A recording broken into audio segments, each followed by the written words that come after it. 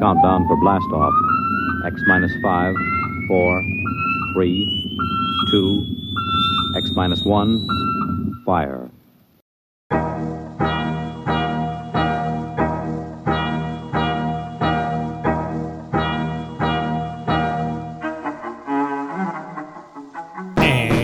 Welcome to another episode of the Forgot My Dice podcast. I'm your host, Jonathan Edwards, and with me, of course, the now released but formerly virtual board game to my smart Kickstarter decisions, Mr. Robert Lundgren. How you doing? Wow, that was a twister, man. Hello. I went back and looked at the script from '88 and what we said up front, and then I just Oh, God, added it's to been it. that many episodes since. Yeah. Wow. All right. Well, there you go. Good times.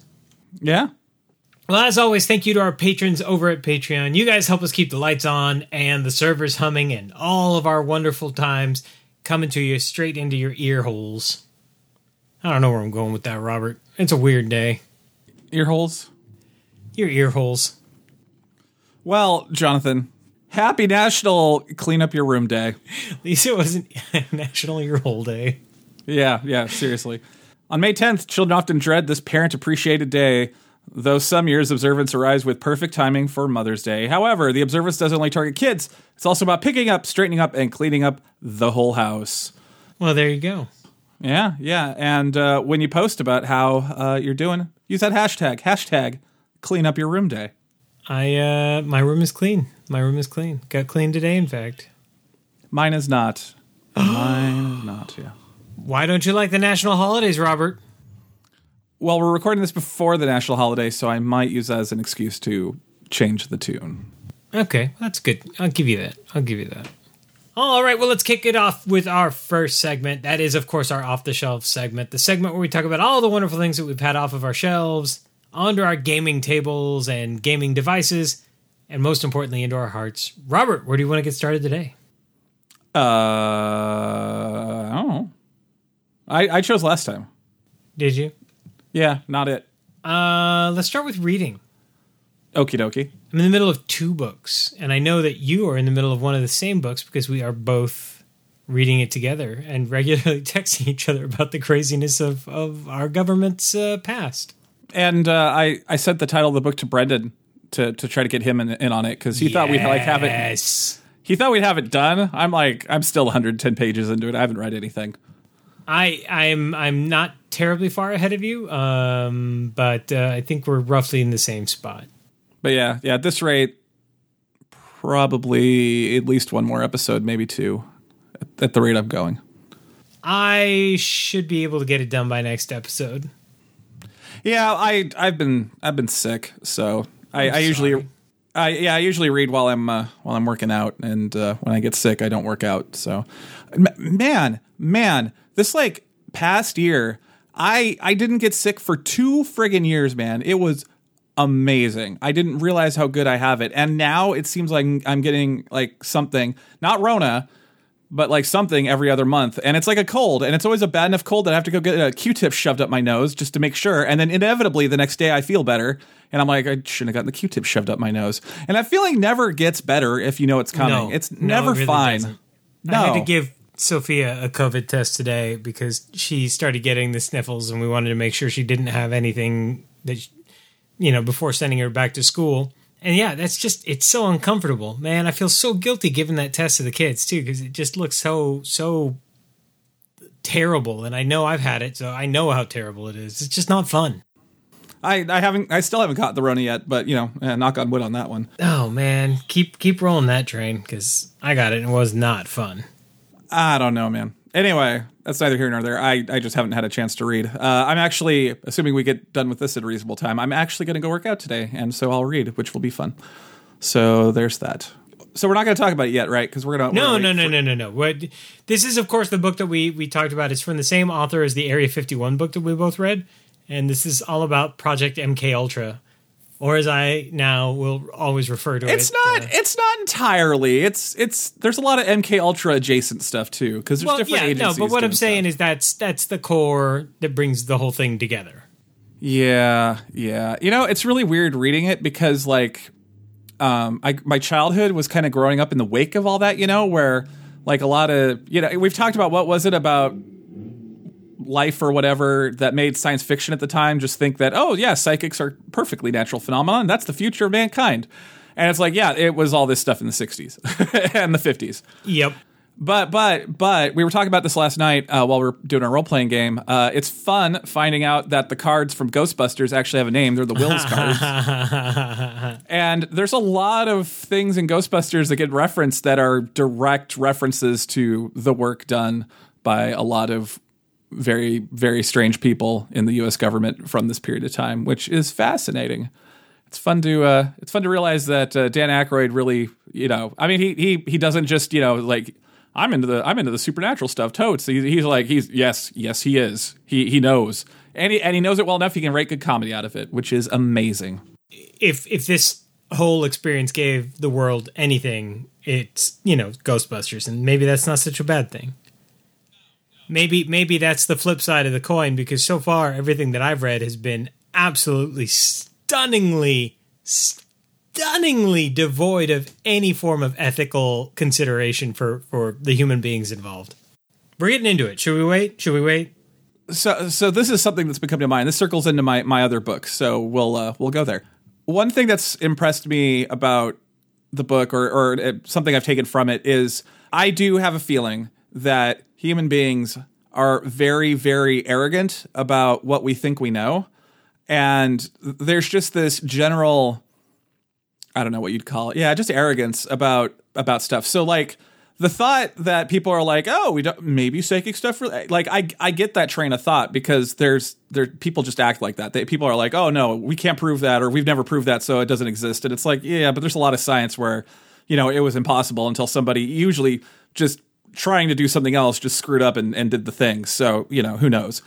But what it was making me think about was, it was going back to that Dracula in Istanbul, or Dracula Invades England book I was reading, where there's this part where they're talking about the general consensus among Dracula scholarship is Bram Stoker learned about the name Dracula from this one guy, and people have posited that his brother was in Turkey fighting in the Russian-Turkish War.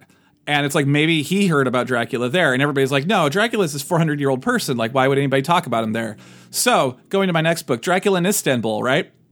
So this is, somebody took Dracula and basically made it take place in Istanbul and didn't really change much else. And it was a little disappointing, because I thought it was going to go off the rails, but it didn't go off the rails. It just kind of, it did kind of the highlight reel of Dracula, but just reset it in Istanbul, which is fine. It was a fun read. But one of the things, there's two really fun things they add in. One of them, the people from Istanbul totally talk like they totally know who Vlad the Impaler is at all times. Like, he is this like boogeyman almost, like this, like just this hated historical figure. And the book was written in the 50s, but you can't just say it was Bram Stoker like bringing the light of Dracula to Istanbul, because I'm sure that's not the case, because this was the first Turkish translation of Dracula, so that doesn't make any sense. But no, it's like, yes, people, you Dracula scholars, that it's like, oh, Bram Stoker must have totally researched this on his own. Nobody gave him the idea because he's such an awesome man. And it's like, no, his brother probably heard about it because he had Turkish friends in the Turkish War, and they talked about stories. And like, yeah, they, Dracula's like a boogeyman, or, Vlad the Impaler's like a boogeyman, and just this hated figure in history. And yeah, I don't know. And so circling back, like that, and that's why it's really easy for me to believe that, the idea that we think we know everything just because, and a lot of those just becauses are based off of nonsense, like just belief and not any facts whatsoever. You know what I mean? Oh, all too well. You picking up what I'm putting down? So well. Anyway. So, but that was fun. Also, the other thing that Dracula in Istanbul added in was the story itself gets pushed forward to like the 1920s or 30s, basically like 2-3 years after the Turkish War of Independence. And so there are these sections that get into like pure Turkish propaganda about how badass Turkish people are. And it's kind of amazing to read, because like it's for the most part, it's a pretty faithful adaptation where they just like replace names of places and people with Turkish names of places and people. But then all of a sudden, like, you know that part in Dracula where Van Helsing basically sits everybody down and talks about Dracula's powers and whatnot? Yeah. So he goes off on this crazy tangent where he tells a story about Dracula, or about Vlad the Impaler. Like, these Turkish ambassadors come, and he tells them to, like, take off their turbans, and they refuse. So he, like, nails the turbans onto their heads and kills them. And he talks about, he just starts going off about how these were, like, the perfect specimens of Turkish pride, and just going off on these people. And, like, the Dr. Seward and Arthur Holmwood and Quincy, like, they stand up with nationalistic pride as Van Helsing's telling the story. You know, obviously they all have Turkish names, but yeah, it's their characters, and it's so weird because it goes off on, because they cut out the Renfield story. They cut a lot of stuff out to make the back half after Jonathan escapes from Castle Dracula a lot shorter. But like he had room to put in this like 3 pages of just like Turkish pride, and it was apparently pretty common in the day in the 50s to if you wanted to get anything published, it had to basically be Turkish propaganda. That was kind of interesting to read. I had fun. So in the pantheon of reading Dracula story, or adaptations of Dracula not by Bram Stoker, this one's pretty low because it doesn't really go off the rails all that much in an interesting fashion. But when it does, man, it is kind of fun. And I don't know, it's short. You can I think it was like 200 pages or something. It was real short. So if you want another feather for your cap like I got, just go ahead and do it.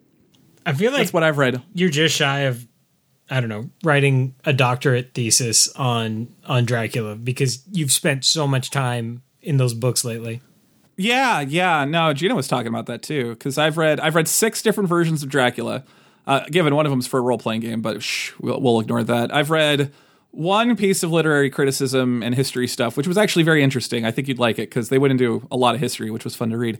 Like I did not know. Eastern European history around 1890 is a fascinating topic, and the world that Bram Stoker lived in. It was a really weird time in Europe. Yeah. Well, and also like like a lot of people think that Dracula is just like a good weird fiction story, and it's like at the time, like, A, Bram Stoker hung out with the nobility, and B, there were at least 2 marriages in the English royal family where people can draw lines to Vlad the Impaler. And since Bram Stoker hung out with people, and it was actually like a thing because, white people were also racist against Eastern Europeans back in the day, or English people, I should say. The fact that 2 people married into the British royal family who had Dracula blood, and then he goes and writes a book talking about just how crazy, backwards, and savage Eastern Europeans are, and having an Eastern European like monster that sucks out blood come invade England. I don't know, man. There might be something to that. Just saying. Certainly no hidden messages there, Robert. I when you explain it that way, it's like, that there might be something to that. That might be, it's like people are like, keep politics out of this stuff. It's like, there might have been some politics in Dracula. Just saying. We just don't get it now. Just because you don't get it now doesn't mean it wasn't there at the time, sir. Just saying. Anyway, yes, I've read 4 sequels that people have written about Dracula. I've read way too much random nonsense about it. It's good times. Well, I've also been continuing to read The Blade itself, which we talked a little bit about last episode. I've kind of pumped the brakes on it just a little bit, which is by no fault of its own. I just needed to get into Phenomena for our discussions. So I am kind of reading it on the side right now, but it will become my primary book once we get through Phenomena. Oh, well, you were talking to Ray about it last night when we were playing Night Buck Agents, and you had kind of, it sounded like you had kind of pushed through the opening stuff that was reminding you so much of Game of Thrones. Was that my takeaway? Yeah, it's starting to take its own direction now. So like the basic premise as explained in the first like 150 pages or so is basically like there's a new king in the north and he's banding everybody together and they're, coming down and want to take over the southern lands. And I mean, I feel like we all saw that. The only thing that's missing really is White Walkers right now. Who knows? But so far, no major jumps like that. But it felt very, very the same. And now it's finally, now that it's done some some world building and some character building, it's starting to grow in its own direction, which I appreciate. Yeah, it reminds me of what I heard about who's the guy that wrote The Wheel of Time? Robert Jordan. Jordan, when he wrote the first book of The Wheel of Time, he purposely made the first 100 pages kind of sound like Lord of the Rings and The Hobbit, just to kind of like draw that crew in. And then when he figured by about page 100 or so, he had you, and that's when he, went off on more of his own style. But maybe that was the point. Like, people who are into Game of Thrones, like, give wouldn't this a try. surprise me if you told me that. That's cool. I'm glad you like it. Ray was really happy you liked it because he got so offended when you said like the Wheel of Time series had broke your fantasy. Okay, but it wasn't the Wheel of Time series. Well, the TV series, not the Wheel of Time series of books. Right. And that's not the book's fault.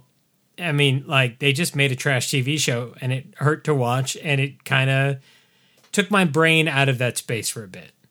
But I'm glad to be back. It didn't take you long to get back. That's good. See, there's quality just stuff. A couple episodes. Yeah. All right, what do you want to switch gears to? Should we do video games? Get those out of the way? I don't have very many.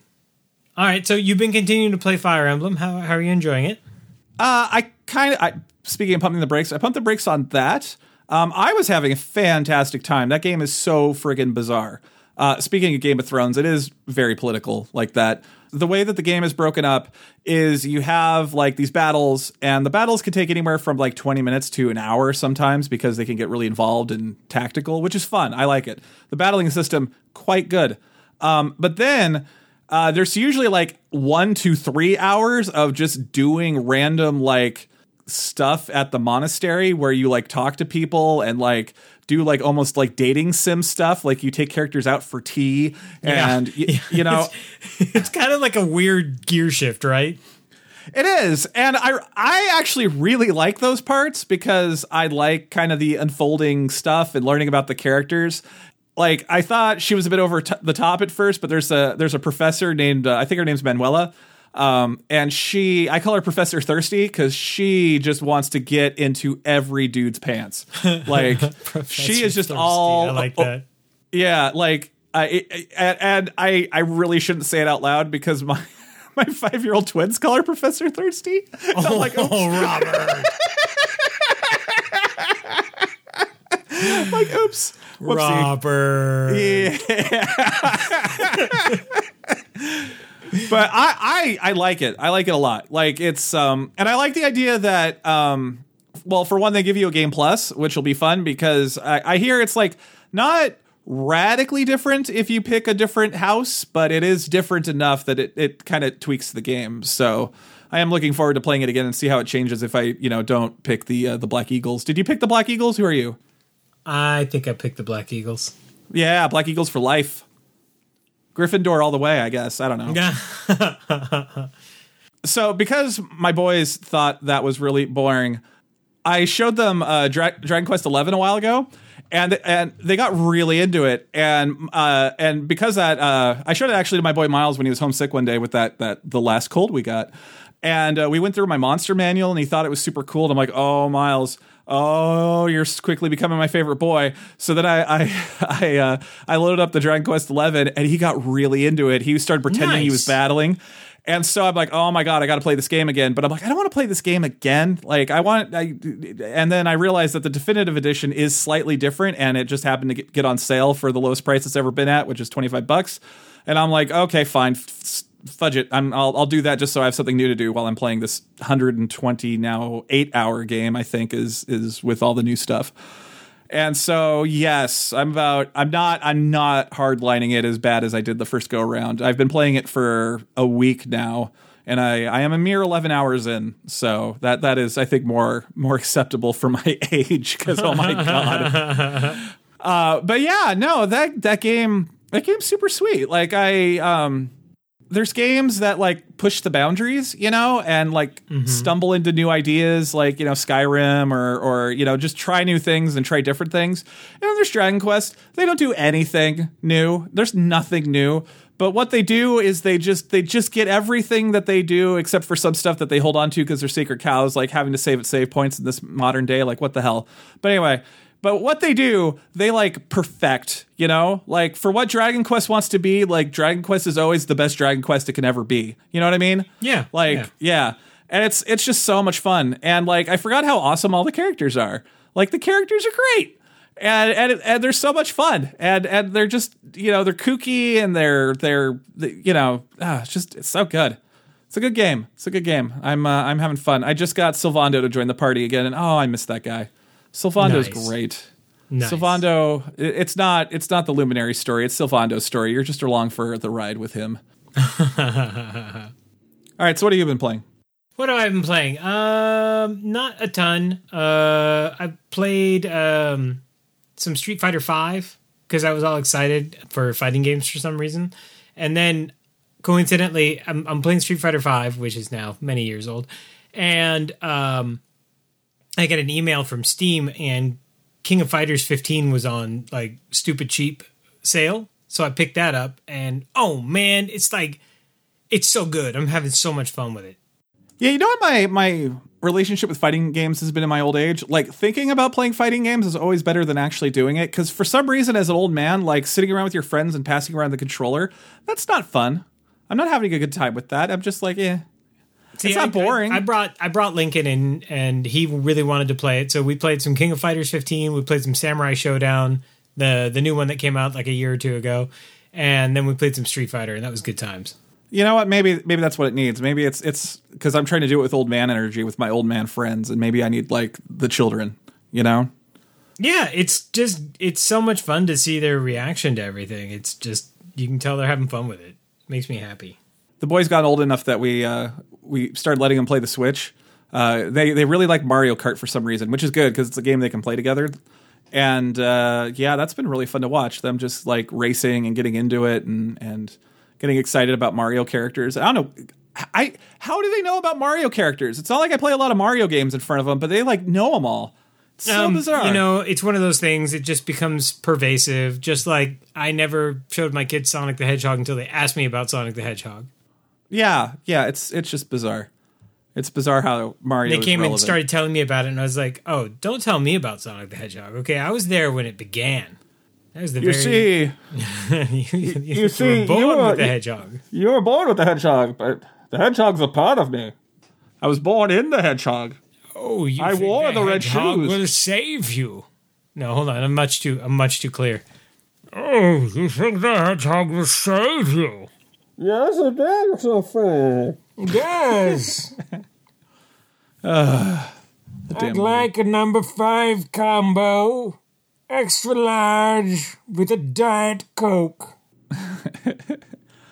Oh, this is great radio. Make that 2 French fries. Where this is how we're gonna break through, man. We're gonna bust through that ceiling. Just our bane. Yeah. By riffing on a 10-year-old movie. Yeah. We should just do the whole show like that. That should just be forgot my bane. Yeah, forgot my bane. I like that. Yeah, I like that. Yeah. All right. And so now yes, we move on to the wisdom of crowds. So aside from Fighting Game of Palooza over here, I also sat down and set up my steering wheel and my pedals and my VR headset, and I was playing some Assetto Corsa Competizione. It's like the simmiest of sims. There's a rap song in there. My simmiest of sims. Yeah, there's something there. There's a good beat to that. With my blingiest of blingy bling blings. I don't know. I'm not a professional. It's starting to take shape. It's starting to take shape. I can see it. Who's making a beat for this thing? Definitely not me. Yeah, me either. Yeah. So yeah, that's about it for video games. How about we move on to movies and TV? Okay. Should we tell you what? Can I start at the bottom?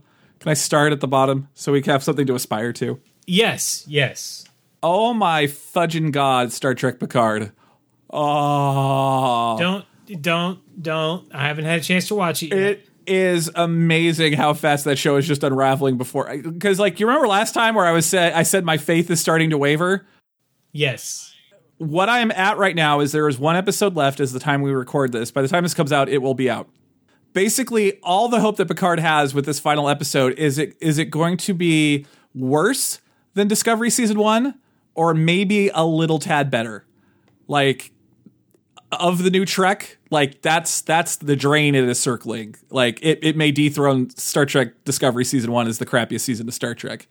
Because Discovery didn't do a good job of being Trek at first. They kind of grew into it, and I'll forgive them for it because I actually like Star Trek Discovery now. But Picard season 2 started with so much promise, Jonathan. It started with so much promise, and it's just getting so bad. They have had 2 full episodes where the A plot is about characters getting captured, and then by the end of that episode, it's resolved and they get out. And you want to know why they got captured and let go? For no reason. It didn't drive the plot forward at all. And it happened twice. And it was the A plot for 2 episodes. 2 out of 10. Well, that's going to be next on my list of things to watch. I just need to make it through. I need to finish Moon Knight first, and I just haven't had a whole lot of time. Dude, oh, it's so bad. Which is a good transition to the first thing I was watching, which is Moon Knight. This is hold on. Seriously, that show had like maybe 4 or 5 episodes. Like the first 4 episodes are actually fun, and then it just kind of unravels. But like, yeah, it had like 4 or 5 episodes of content, and they had 10, and so like just the back 5 are just like, like why? Why are we doing this? Ugh. That bad, huh? Yeah. Like it's real bad. It's real bad. So bad. Doesn't make any sense. Nothing makes sense. And like they're doing that crap I hate in Star Trek where they just like forget basic plot stuff and they don't even have to really acknowledge it hard. They just have to like hand wave it. Like, you know, there's been a fair amount about Picard's childhood in this season, and they sort of forgot that he had an older brother, you know? Like they don't even mention a major him. plot point in Next Gen. I'm aware. And all they'd have to say to resolve this is just say, Robert is away at school. Like, that's literally all they need to do. Just acknowledge that he exists, but he's not here right now. Like, that's all, because it's fine, right? It's fine. But they can't even do that. And it's just stuff like that. There's stuff like that. Because I really enjoyed season 1. I thought season 1 was quite good. Yeah, no. Season 2 is a dumpster fire. Like after the first 4 episodes, like it starts unraveling after the 4th episode, but like it just like every episode's like, oh hey, look, the bar's down here. Well, if we go below that bar, won't that make the rest of the season better? And that's like seems to be their goal right now, is just to keep driving the bar lower and lower so the previous episodes get better in retrospect. Oh, that's depressing. Yeah, no, it is so. I know positive podcast, but just. And here's the thing. The really irritating part. Whenever John DeLance is on screen, it's sorry for cussing. I don't care. It's electric. Like Q.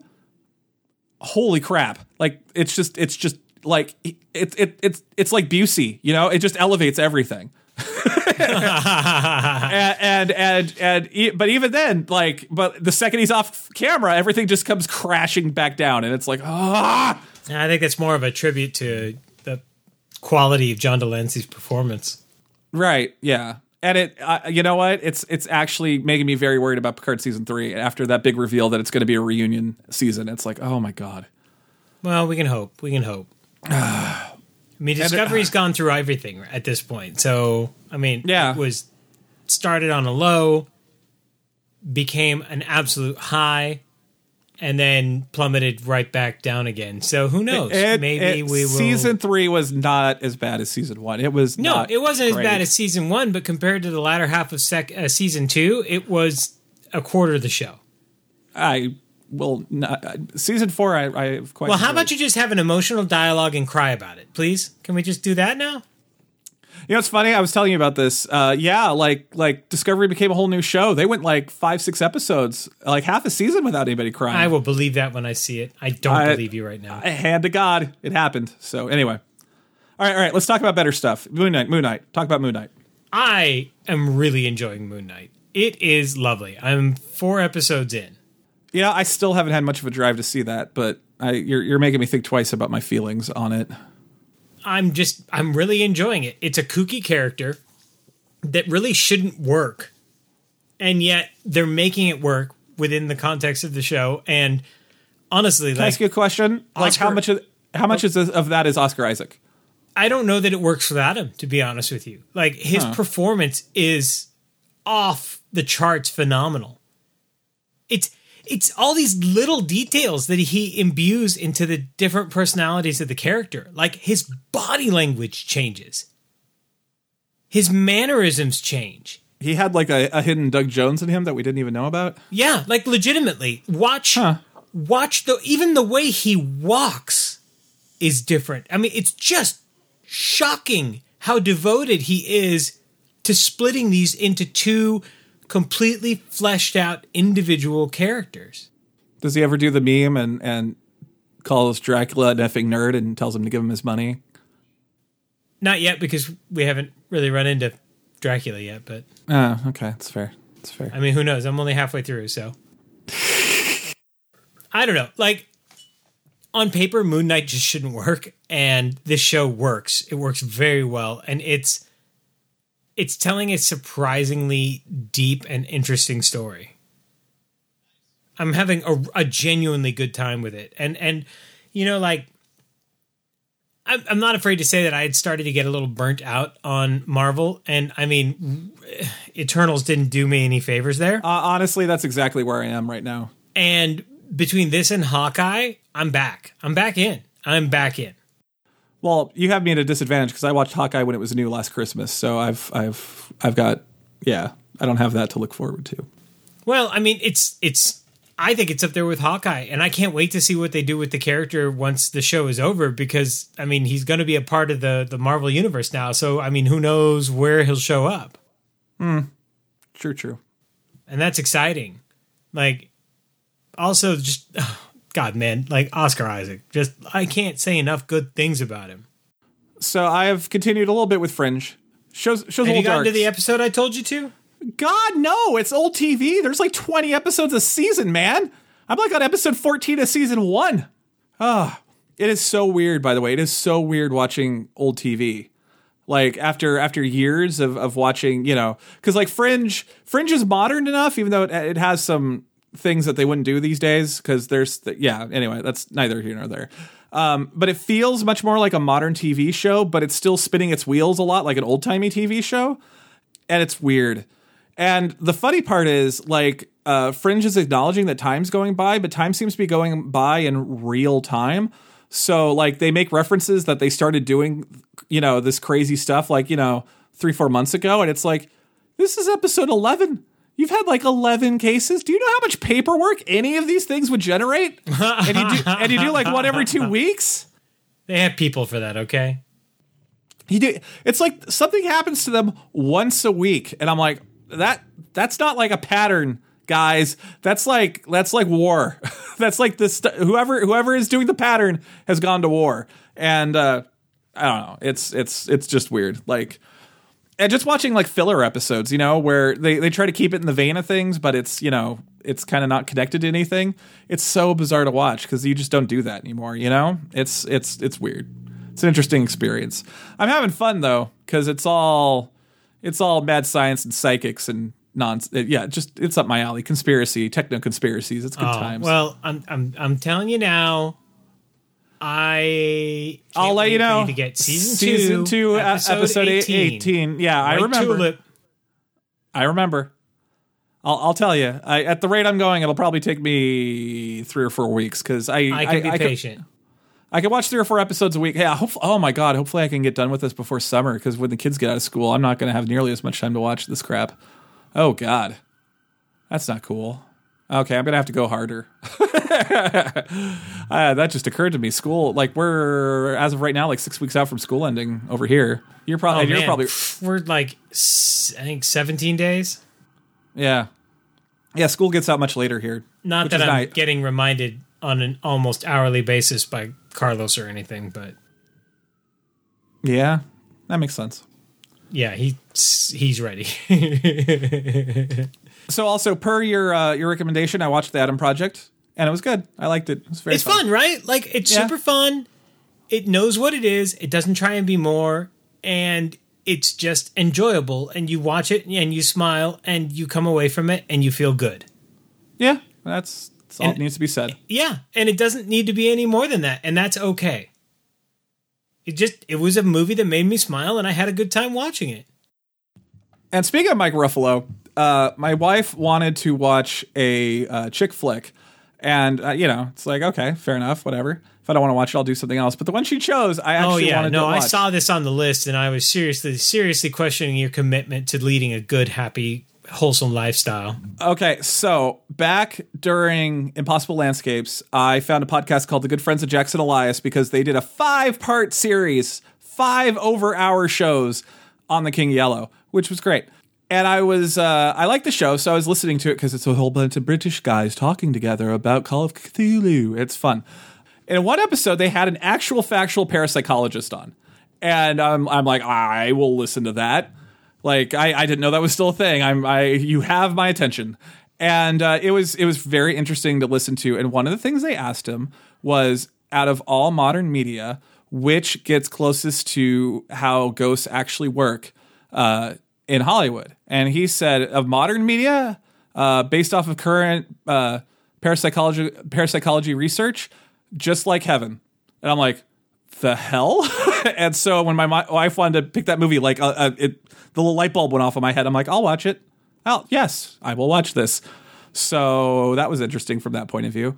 It's a chick flick. Mark Ruffalo is cute as a button in it, and so is I only know Reese Mark because Witherspoon? he's Reese Witherspoon. She needs to be in a Marvel movie because then I'd remember her. But no, it was okay. I don't know what he meant. I might have to go back to listen to that episode because I can't remember if he talked about what he meant by that. But that's why I watched it. Parapsychology, man, it's a weird field. Fascinating though. Well, the only other thing that I sat down and watched was I watched some of the X-Men animated show. Still good? Actually, surprisingly so. Watch the 2-part, the 2-part, I don't know, not intro, like the first episode. I mean, especially when you consider when the show came out, it is a pretty like in your face anti-racist statement. Like it comes right out and says that the mutants are being, completely right marginalized and having their rights removed. And I mean, like, it's not subtle for mid-90s TV. Yeah. For a long time, I mean, that was the allegory of the X-Men was they were Yeah, but I mean, like, I would have expected mid-90s TV to water that message down a bit. And bless the writers of this show, they didn't. Like, they come right at it with a baseball bat. That's the subtlety that they use. And I say that out of admiration for being able to stand up and send that message in that time frame to kids. And you know what? Maybe that's part of the reason that I am the way I am, because I watch that show like crazy, and I'm very thankful for things like that. I've been very pleasantly surprised at the quality of the show, given the time frame that it's in. Which is not to say that it's not occasionally having its problematic moments, again, given the frame of time that it came out in, but it's aging surprisingly well. Watch the first 2 episodes. I mean, I would love to get another. Maybe I'm watching it with rose-tinted glasses because I loved it so much when I was a kid. Okay. But I don't think I am. I think it's legitimately it's a show with a real positive message, and it's not subtle about it. And maybe that's what the world needed back then. Maybe it's what the world needs right now. Yeah, no joke. So here we are, Jonathan. Here we are, The Batman with the Robert Pattinson. So it must be said, I have not yet had an opportunity to sit down and watch it. I mean, in fact, I'm just looking at my pile of movies here on my desk that I still need to get to before I can even get to the Batman. I've got Spider-Man No Way Home here. I've got The Kingsman. It's been, oh man, the last couple of weeks, Robert, it's just been exhausting. We have no time. Well, put Batman and Spider-Man a little bit higher on your list. Those are both very good films. Yeah, very, very pleasantly surprised by the Batman. Very pleasantly surprised. I've heard nothing but good things. What I have really liked about it is... Do you sparkle? No, not that. Although that's funny. No, the best meme along those lines I've seen was Robert Pattinson prepared for the role of Bruce Wayne by being that guy from Twilight for 14 years. Yeah, that's fair. I've really liked the movie because it's very aware of previous Batman films, and it actively tries to not be them. You know, it tries to do in certain things anything else than what they've done before, and it's good. I liked it because they basically dodged a lot, or they willingly dropped a lot of Batman shorthand and did something different, and the franchise needed that. You know. Yeah. The franchise really needed that. The last thing we need is another go at the origin story. Yeah, no, they don't even bother. Which is good. We don't need it. Like, we've already gotten it 4 or 5 times in movies. Like, we're good. We're good. Yeah. And I also like it because with the exception of the car chase that you see in the trailer, all of the action scenes in it are pretty short and very brutal. Dude, the one they show in the trailer, he doesn't just beat that man. He beats him with anger and just pure emotion. Like, it's not a normal beating. Tell you what. I don't want to talk about this until you've seen the movie, because the movie itself has a thesis and it's good. All right. Don't tell me anymore. I'll prioritize it. Yeah.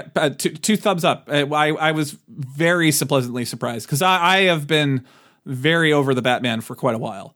Like, I used to be super into Batman, just like everybody was, and then actually it was The Dark Knight Rises came out, and that movie broke me. It didn't even break me. The thesis of that movie I took into my soul and realized was correct, that I am superior to Batman, because for Batman to win, he has to give it up and be a normal schmo like me, and since I can be a normal schmo, I am superior to Batman.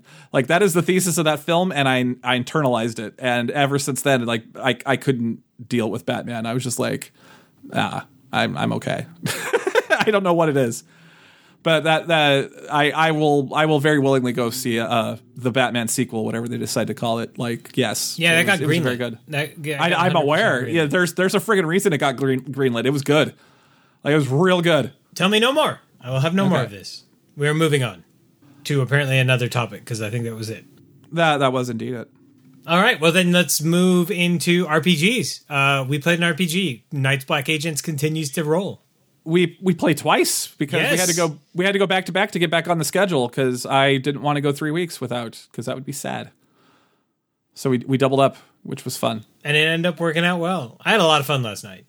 I ran out of juice. I ran out of juice at the end, and I'm very sorry. I think I just, I hit my wall.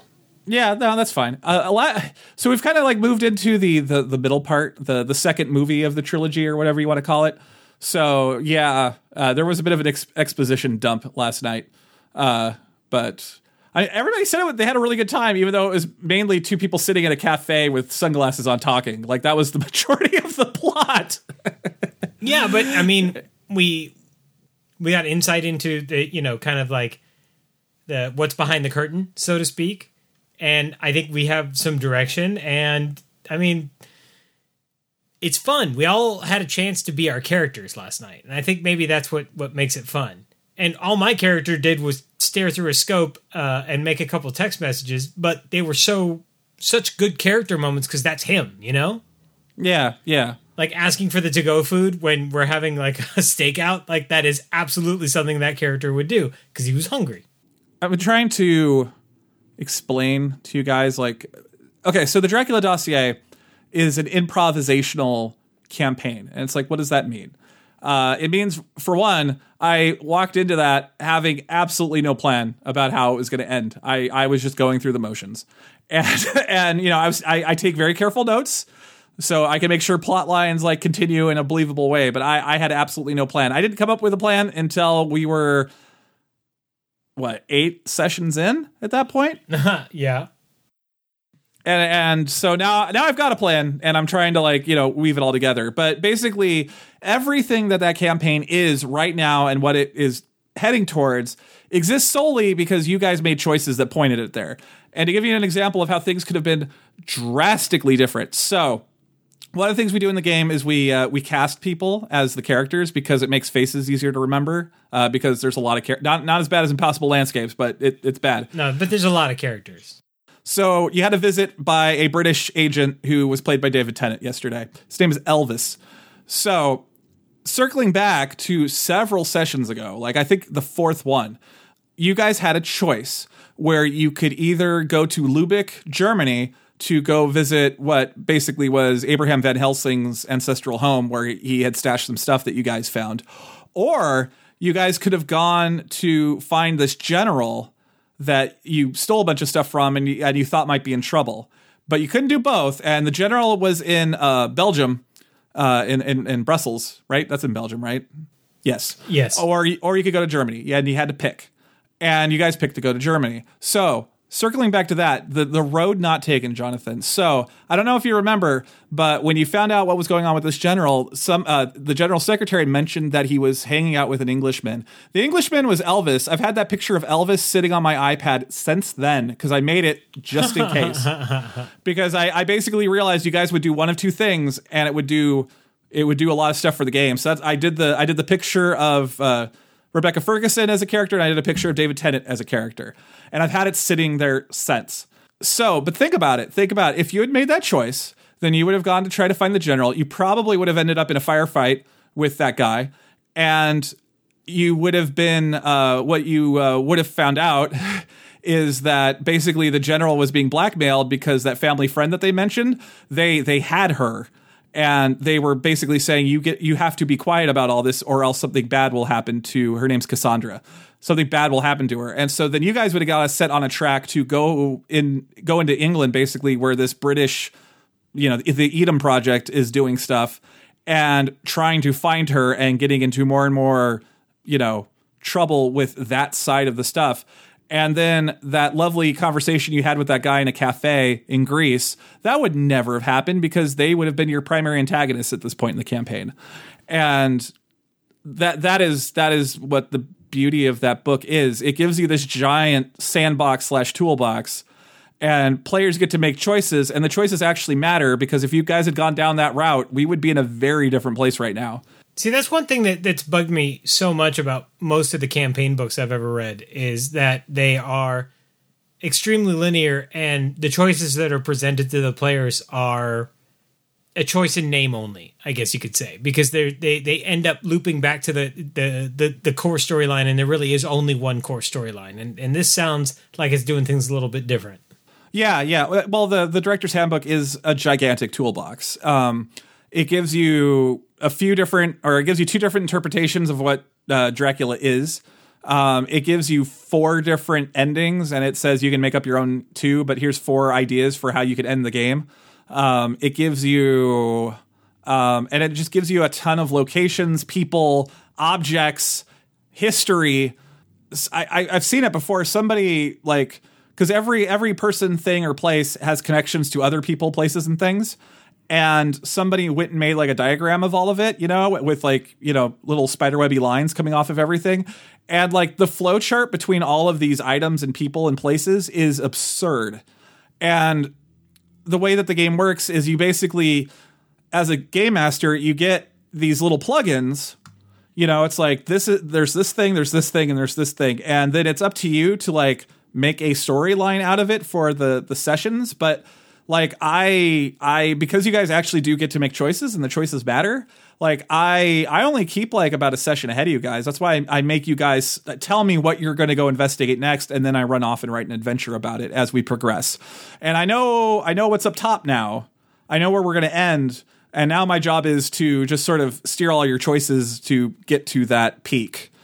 And the peak is killing Dracula, which you guys are very motivated to do at this point anyway. So it's not going to be hard, but you know what I mean? It's friggin' brilliant. Like it's very, very interesting. It's the best campaign I've ever read because it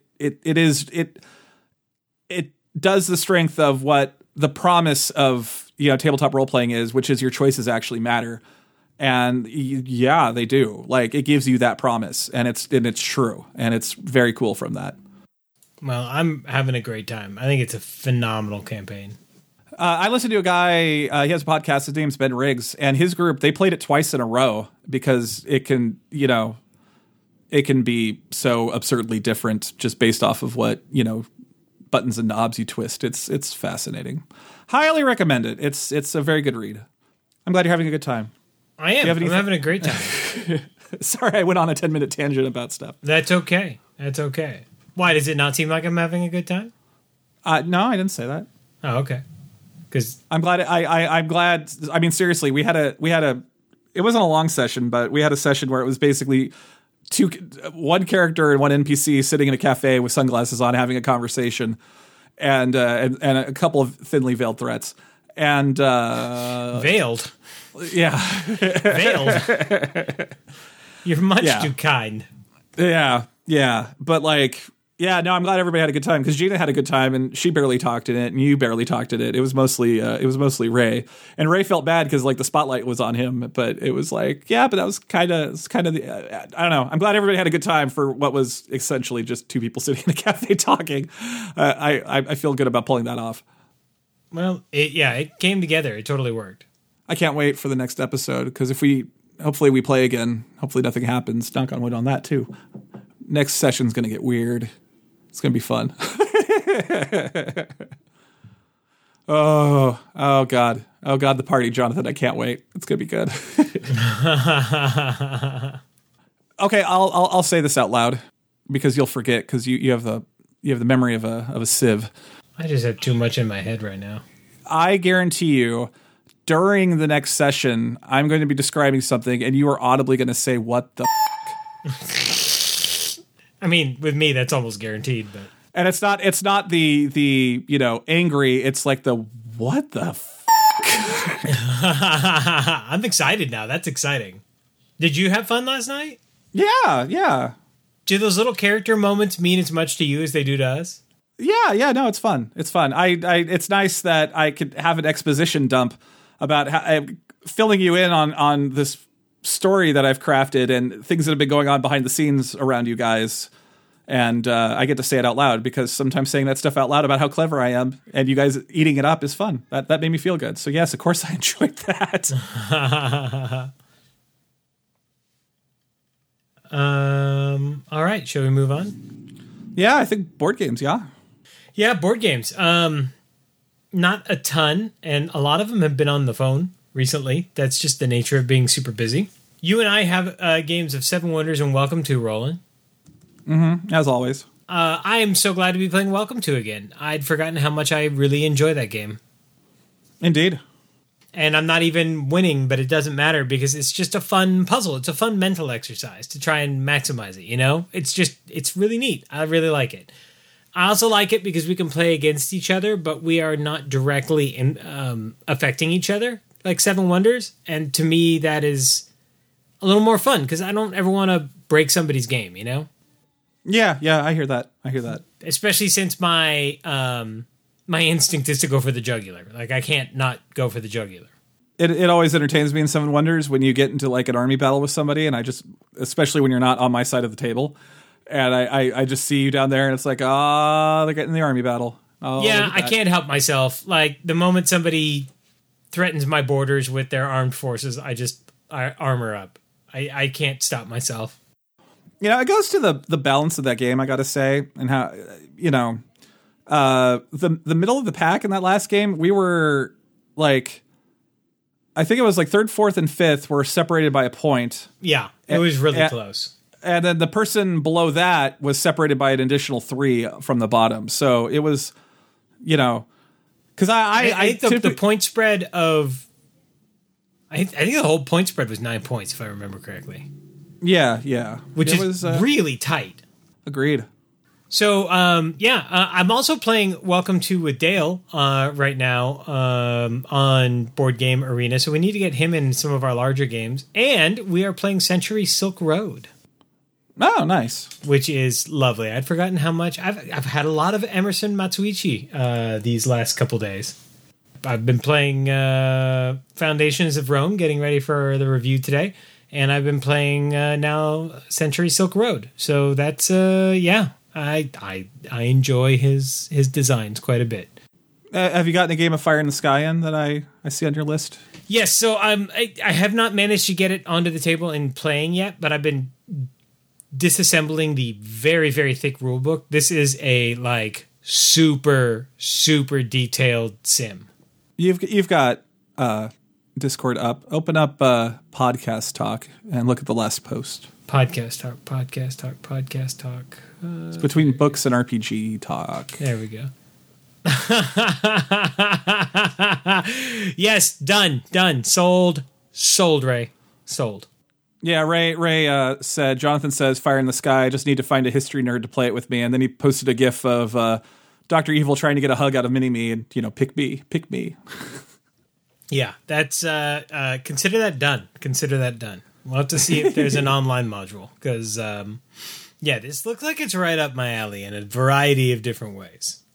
Ray and I had a lot of fun playing a lot of Undaunted together. We've played that game a few times. And now I want to play Undaunted. So thanks for that. Dang it! And then Foundations of Rome, which we'll talk about later in the podcast. So that's it for me. Is that our list? All right. Is that it? That's it. All right. Well, that brings us to the end of our first segment, which means it's breaky break time. And when we return, it'll be time for Wisdom of Crowds. So we'll see you in just a minute. We love getting feedback, so please let us know how we're doing by one of the following. You can become our patron over at Patreon. Search for Forgot My Dice. We also have a Discord page where we organize games and chat about all sorts of stuff.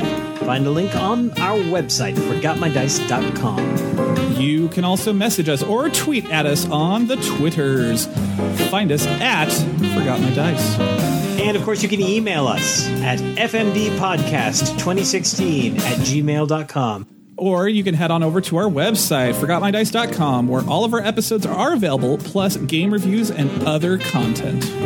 If you like the show, the best way for more people to find out about us is to give us a review on iTunes, Google Play, Spotify, or Stitcher.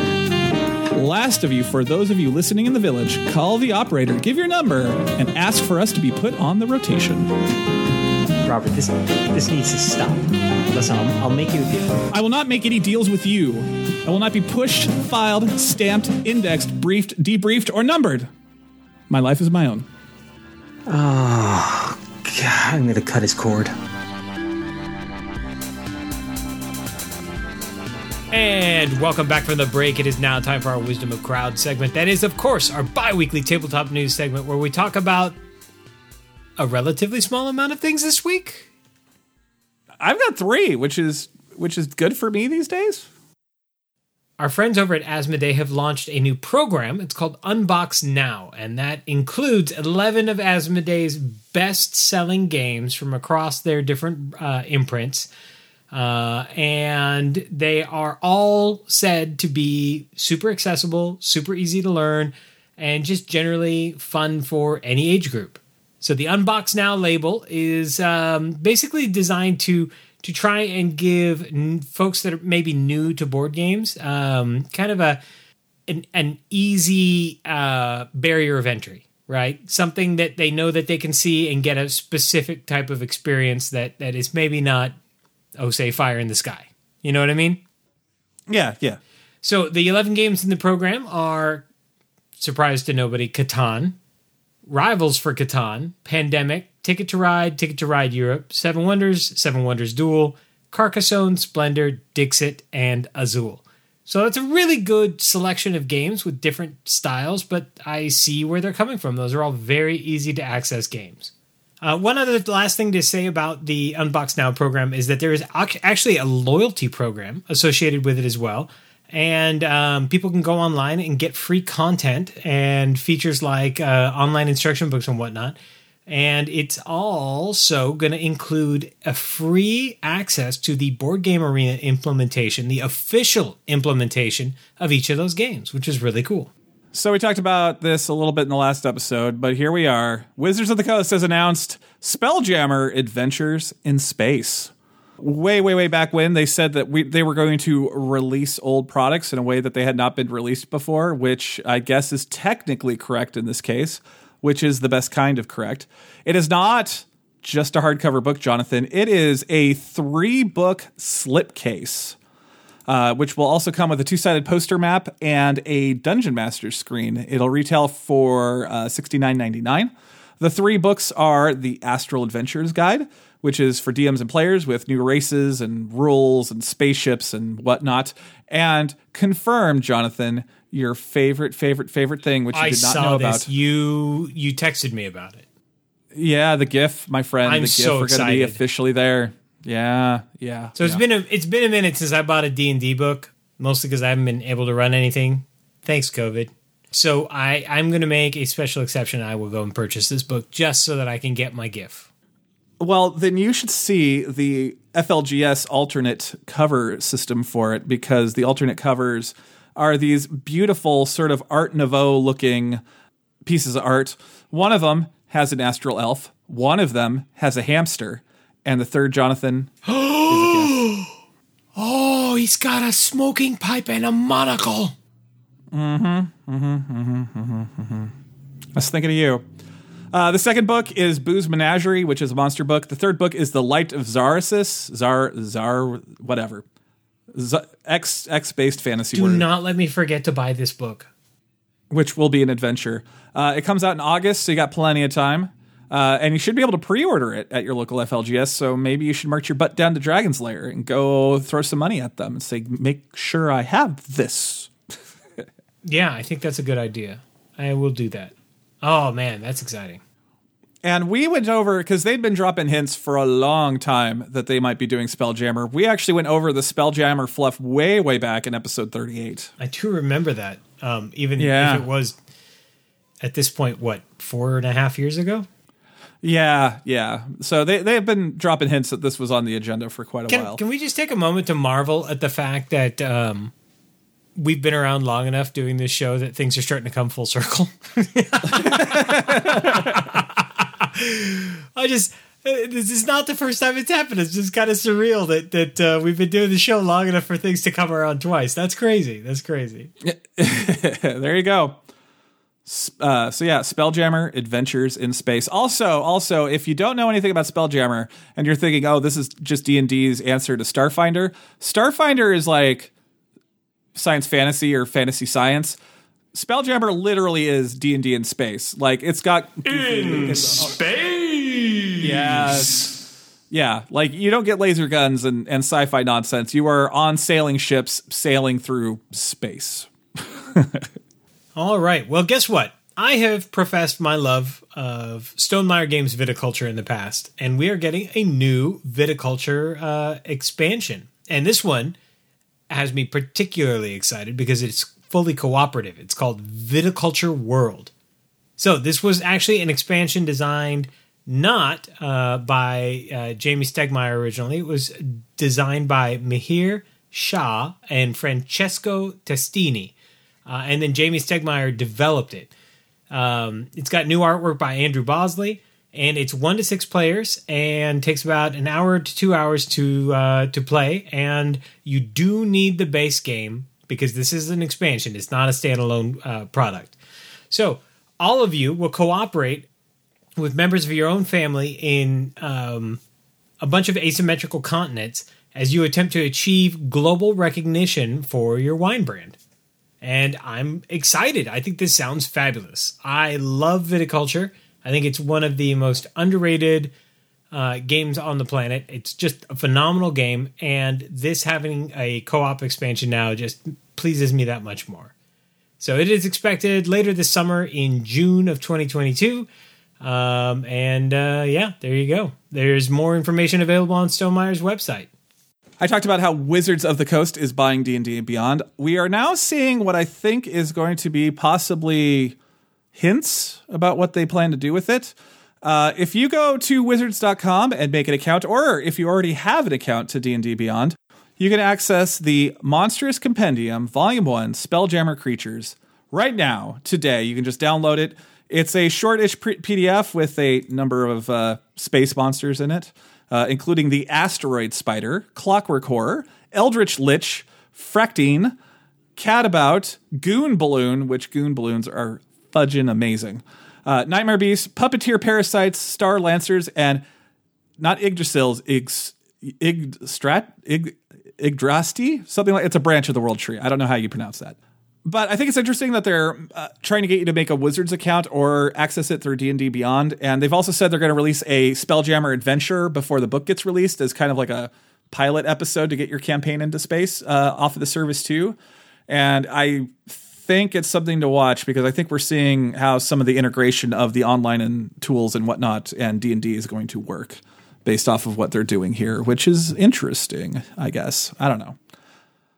I just like the new monsters. Asteroid spiders are scary. It's an asteroid. Then it opens up into a giant friggin' spider that tries to eat you and your boat. I could do without that. Yeah. That's not a pleasant thought. I don't need to think of spiders going through space and asteroids that could land on our planet at any moment and consume us all. Yeah. It's good times. Thanks for that nightmare fuel right before bedtime. Oh my God. Thank you. Oh my God, Jonathan. By the way. Oh. Did you watch the little preview video they made for Spelljammer? Did I make you do that yet? No, you have not. Oh my God. Okay, let me find this video. It's on YouTube. Okay.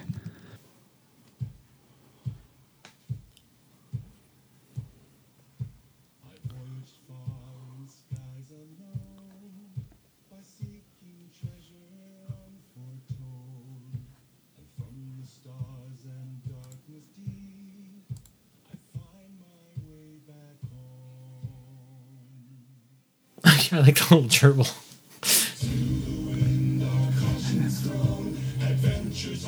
Oh, there's my boy, the Griff.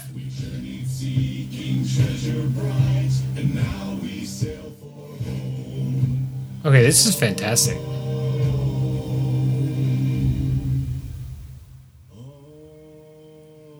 Oh, his mom's still got the little fella. Yeah, it's a space hamster. It's a miniature giant space hamster.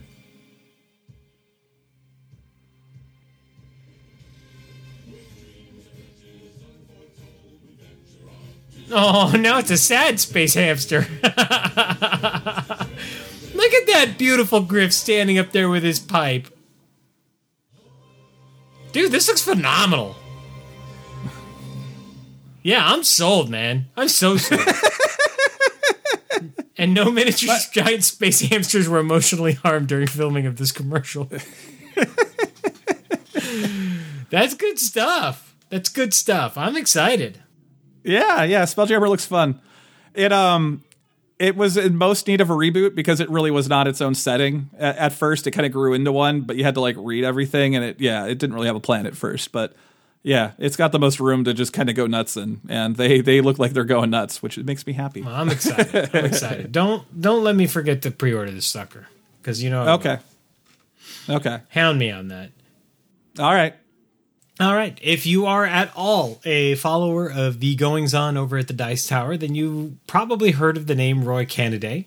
He is one of the pundits over at the Dice Tower, and he has designed his first game, and it's coming out. It's called Last Light. Now, here's the part that gets me. It's a 4X game that can be played in an hour. I rolled to disbelieve. No. Yeah, I know, right? Me possible. too. Me too. So we shall see. It's going to be published by Gray Fox Games, and it's called Last Light. Artwork is going to be by Clark Miller and Christian Stain. So it's 2 to 4 players in the base game, and they are clearly saying 45 minutes to 75 minutes to play. So the vast majority of games, they say, are wrapped up in less than 60 minutes. There will also be an expansion released with the game. It's called the Infinity Expansion, and that will let you actually jump up the number of players up to 8 players, which is pretty cool. Not a ton of 8-player 4X games out there. Well, yeah, because it would take 20 years. Yeah, exactly. A decade to play.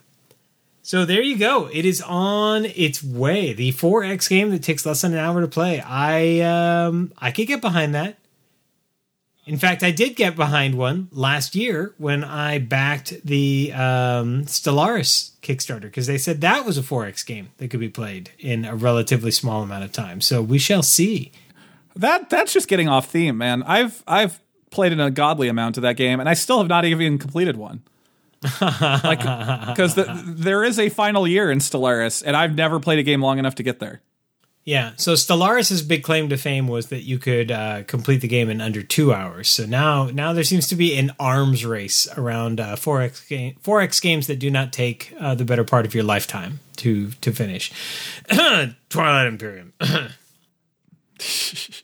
And I say that with love because I friggin' love the living daylights out of that game. So, Jonathan, in my old age, we've discussed this in the podcast in the past. Media is... You're only getting more handsome with age, my friend. Thank you. But media isn't aimed at you or I as much anymore. It's aimed for younger people with references and jokes that we don't understand and scare us. Yes, right? and runtimes that are sub 1 minute. Yes. So when something does get aimed directly at me, it gets my attention. So Evil Genius Games announces that they are doing a reboot of D20 Modern that's coming to Kickstarter about a week after the podcast comes out on the 17th of May. Now, we haven't covered Kickstarters in quite a long time for reasons, but this one, I think, bears notice. So one of the things that you can buy as part of this Kickstarter, which they say will go for $130, and I don't know if that's on top of the book or including it, who knows, but they're calling it the Season Pass of Adventure. And Jonathan, wait till you hear this lineup. So for 1 year in 2023, you will get adventure books that come with backgrounds and classes and stuff for this game in the following order: Universal Soldier, Rambo, Pacific Rim, Kong, Skull Island, Highlander, The Crow, Escape from New York, and Total Recall. All officially licensed games that have adventures in them that they call cinematic adventures. So I'm assuming this is like Alien RPG. So it's like a one shot or a short campaign that'll take a couple of sessions to finish. And all of those properties from our childhood, sir, aimed directly at us. D20 Modern, the original one was based off of 3.5 D&D. It was kind of like just D&D in the modern day. I guess that's the best way to say it. It was focused on emulating action movies. If you like The Expanse, you can thank D20 Modern for it existing, because that was based off of a role-playing game using the D20 Modern rules that they made into a novel. So this will be a That fifth they made into edition. a really good set of novels. Yes. So this will be a 5th edition version of that game. So there you go. But aimed at us, Jonathan. Aimed squarely at us. It's very strange. And I thought I might have your attention with Kong Skull Island, because they say there are going to be super megafauna monster rules in that book. Now I need to buy this too. Yeah. It's thanks for got my that. attention. Yeah, the first thing I saw was Rambo, and I'm like, what? And then I read the rest. I'm like, oh my God. And then you could combine Pacific Rim with Kong Skull Island. I mean, come on. And Highlander, because why not? Why not have one of the Jaeger pilots be the only one? Right? I mean, I'm down with it. Now, I know at some point in the show's history, we've talked about Galaxy Trucker, right? Yeah, of course. It's a classic. Yeah, it is I've a never classic. played it. It's a super... Really? Oh, man, it's a super fun classic. Little frantic, but not in a bad way. Every time I hear that, I think of that crappy HBO original movie with Dennis Hopper and the bad guy from Blade. I don't know if you've ever Which seen one? it. The original one? Dennis Hopper and Steven Dorff? Yeah. I think it's called Space Truckers. Yeah, it is. And that movie is amazingly bad in all the right ways. So bad, but so good. Yeah, I keep hoping that Galaxy Truckers is like Space Truckers, because I want it to be. I want to truck square pigs. Now you're making me want to watch Galaxy Truckers again. You know the only thing that was worse than Galaxy Truckers, and I say that with love? I think it was Space Truckers, but yeah, go on. Hold on, what was the name of that game? Are you thinking I Cast a Deadly Spell? Are we on the Dennis Hopper? Oh, no. There was, do you remember Lodestar, The Legend of Tully Bodine?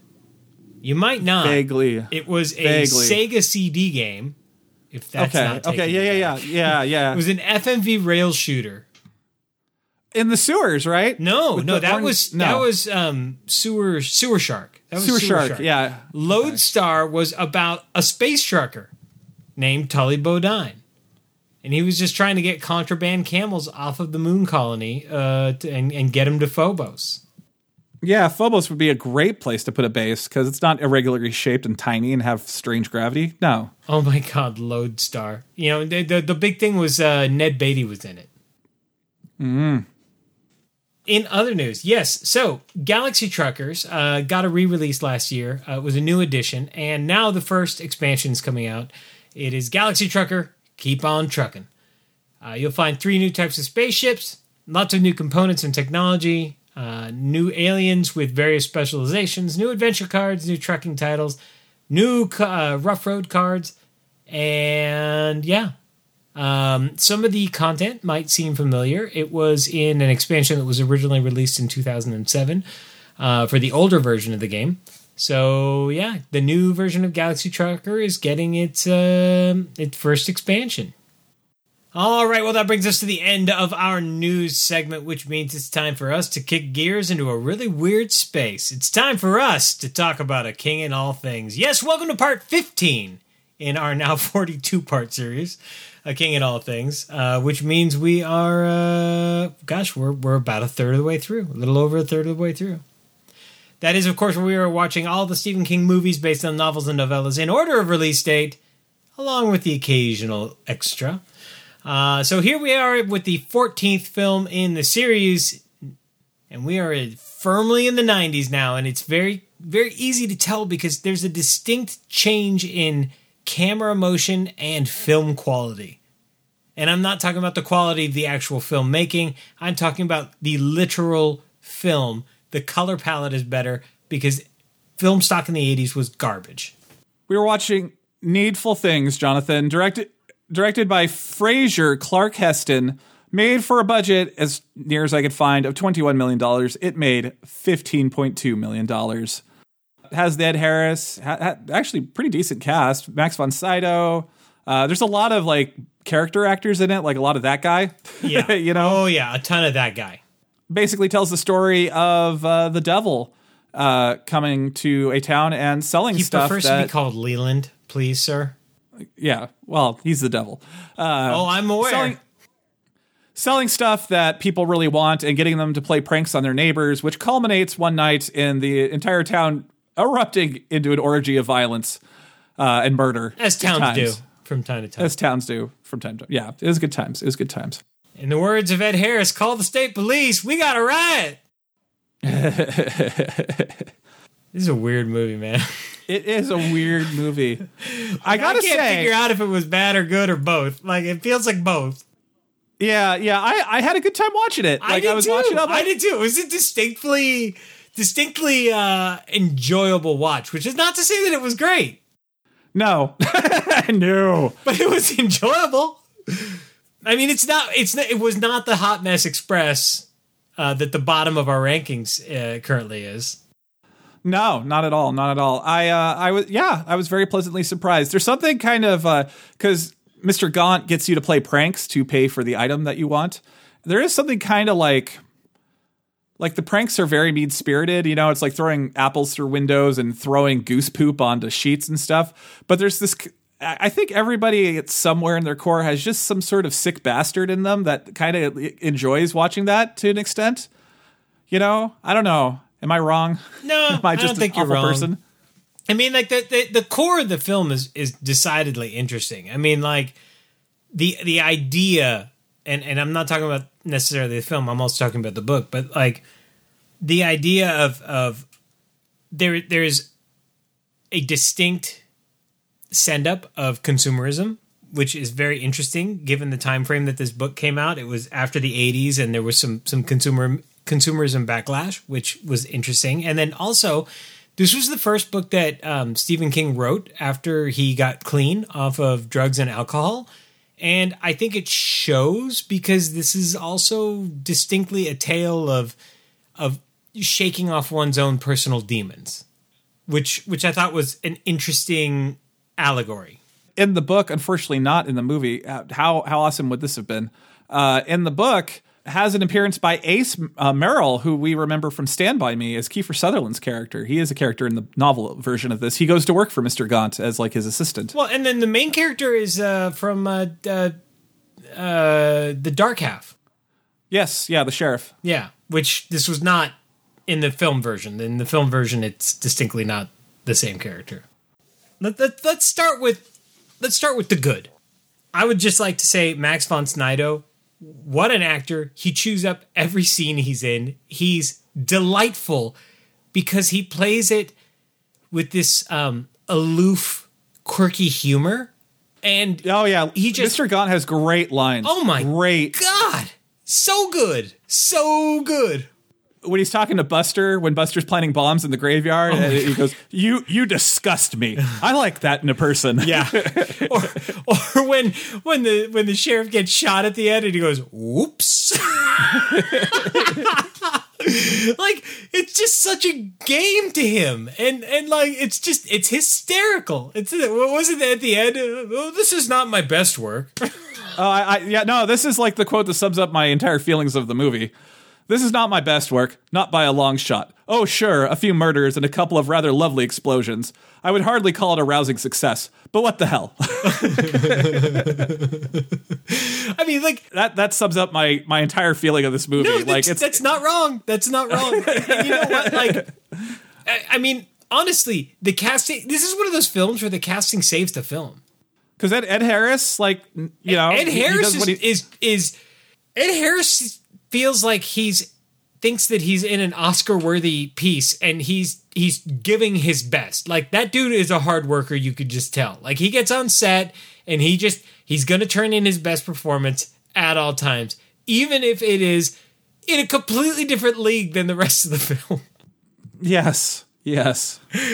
So between Ed Harris and Max von Sydow, they absolutely make this one of the more watchable films on our list.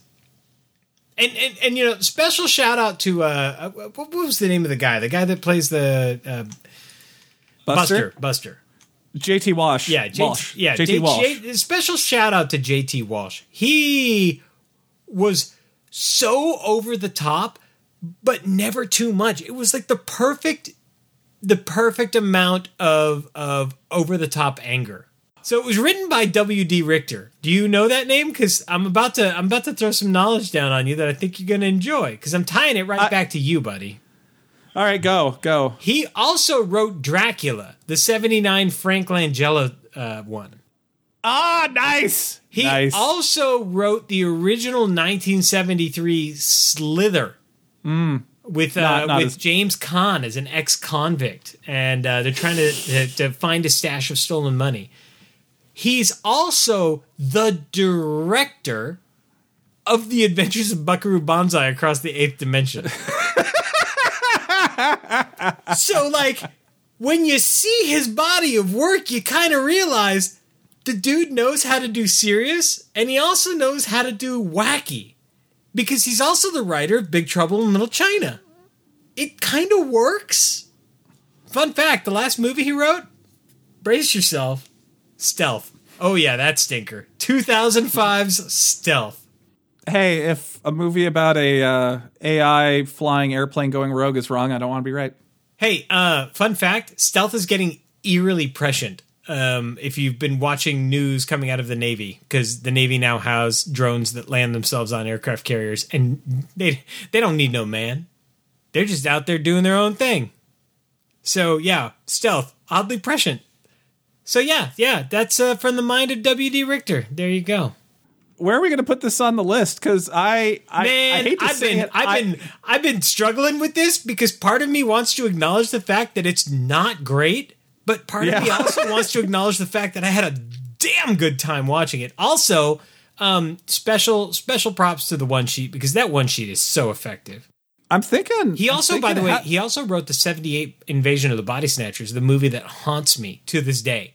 The movie that one scene with friggin' Donald Sutherland at the very end when he points at the camera and then starts screaming, you realize that all hope is lost. That movie has stayed with me for 40 freaking years, and I can't shake it. That's all. He wrote that too. I gotta say, I think it's somewhere around Silver Bullet. Like, oddly enough, I feel like it sits just between Silver Bullet and The Dark Half. I might even say it sits between Silver Bullet and The Dead Zone. Oh, yeah. Because part of me wants to put it next to The Dark Half because the main character's the same. Yeah. No, you know what? I enjoyed it for the same reasons that I enjoyed Silver Bullet, but it wasn't just one Gary Busey. Instead, you get like 3 or 4 different actors doing a Gary Busey. So I say it's above Silver Bullet. I think I agree with you 100%. I think it's above Silver Bullet, and below the Dead Zone. I think we've overrated the Dead Zone personally, but I will not score it above Pet Sematary because Pet Sematary, its two standout performances are not like over the top. They're just really nuanced and creepy and really good, where this film is just so extra. So extra. Yeah, but in an it's enjoyable extra way. for a purpose. Right. But it's not that any of these performances are really all that breakout stellar like Pet Sematary's were, but they are just stupid fun. It is a stupidly fun movie, you know? Watching two priests try to kill each other. I had a much better time than I ever thought I was going to. Yeah. And honestly, the tone of the movie, because this is one that I missed in the theaters. Like, I never had a chance to see Needful. Oh, really? This was new to you completely? Completely new to me. And so I was expecting it to be a much heavier film, and I was pleasantly surprised by how absolutely aloof it was. You know what makes me feel good? I remember really liking this movie as a kid. I rented it more than once. Just because I found it enjoyable. And I would have watched this movie more than once renting it too. Like, I agree with you. I would have done the same thing because it was pleasant to watch. It was fun. It was a fun movie. But you know, when you're like 93, I would have been in my early teens. You know, when you watch something you really liked in your early teens and you watch it now and you're like, oh, Robert, what were you doing back then, man? No. But this one was like, yeah, okay.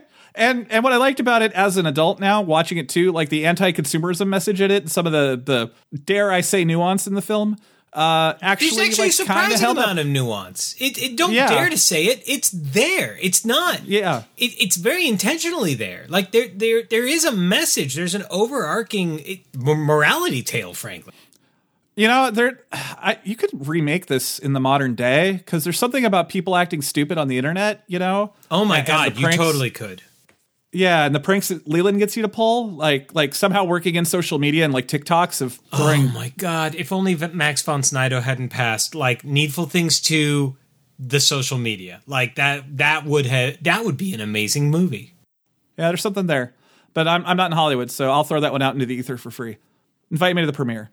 All right, so Needful Things, to give you an update, we agree on where it sits, which means it's currently sitting in 7th place out of 15 slots, dead center in the middle, just above Silver Bullet, just underneath the Dead Zone.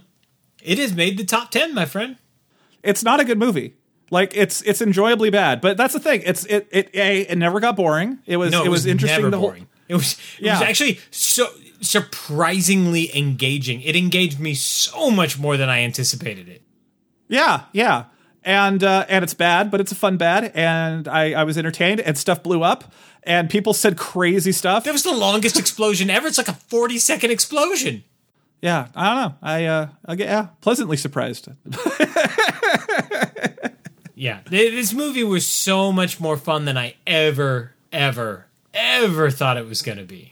Well, there you go. So the next one up on the list, though, I mean, this feels like it's going to be cracking the top 3. This feels like a podium finish.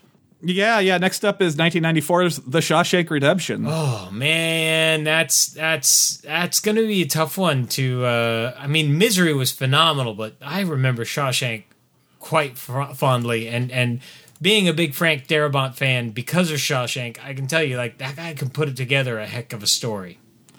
You know what's interesting? I like looking at the list overall. Like, we are in like the golden age of Stephen King films, like post Pet Sematary, because like Pet Sematary, Misery, Needful Things, Shawshank.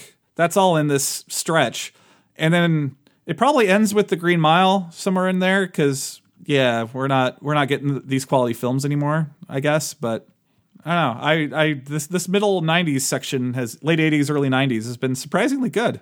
Surprisingly good. Yeah, I haven't hated it. Well, The Lawnmower Man notwithstanding. But I didn't hate The Lawnmower Man, Robert. I didn't hate it.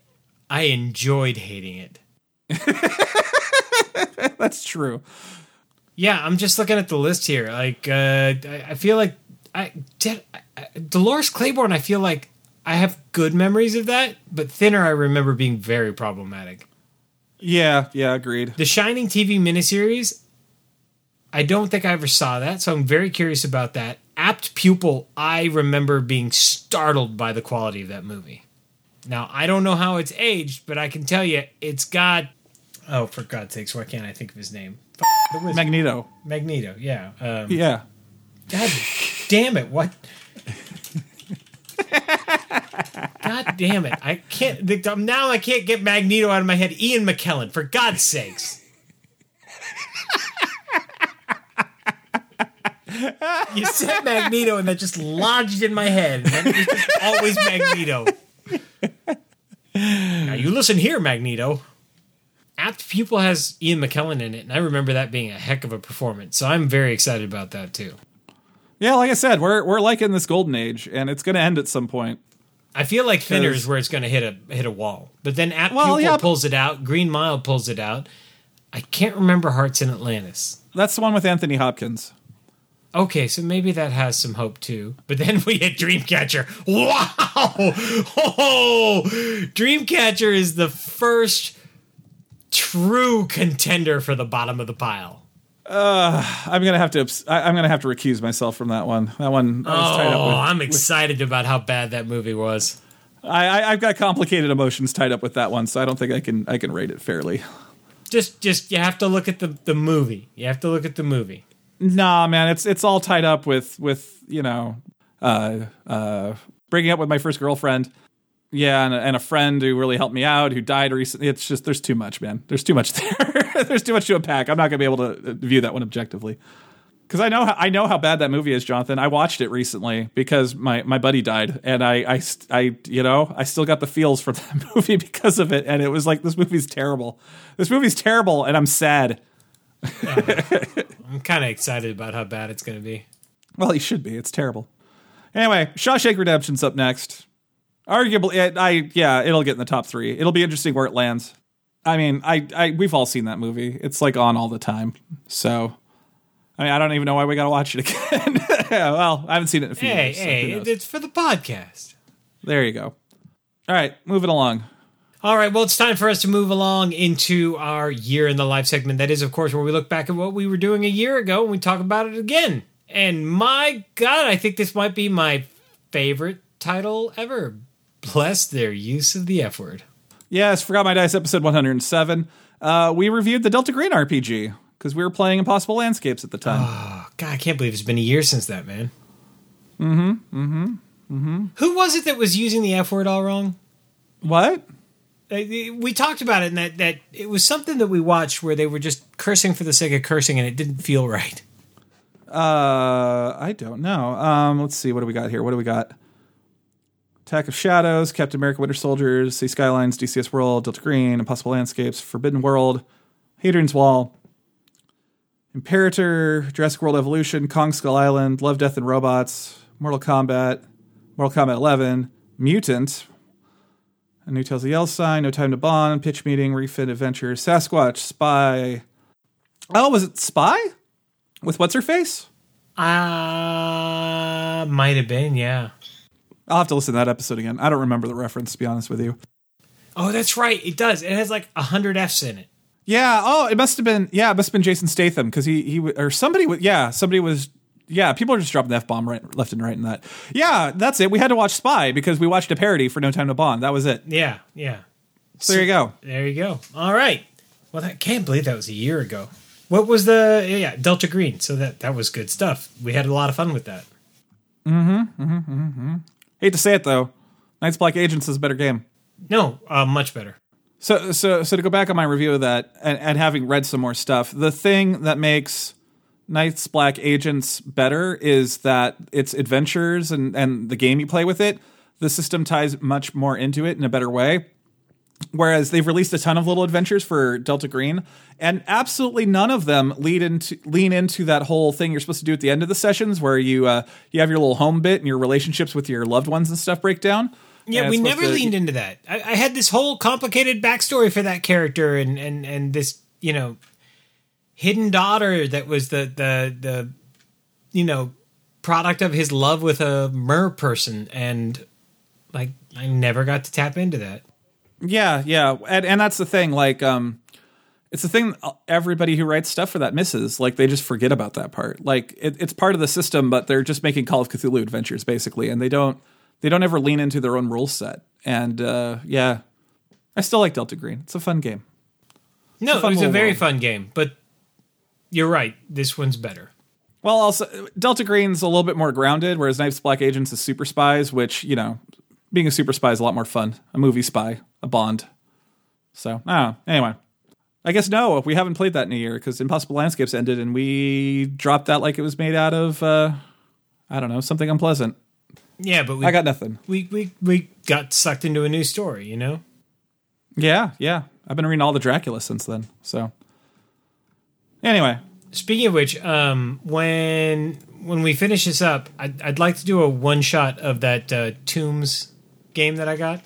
It's looking like I might have Passion de las Pasiones by then too. So,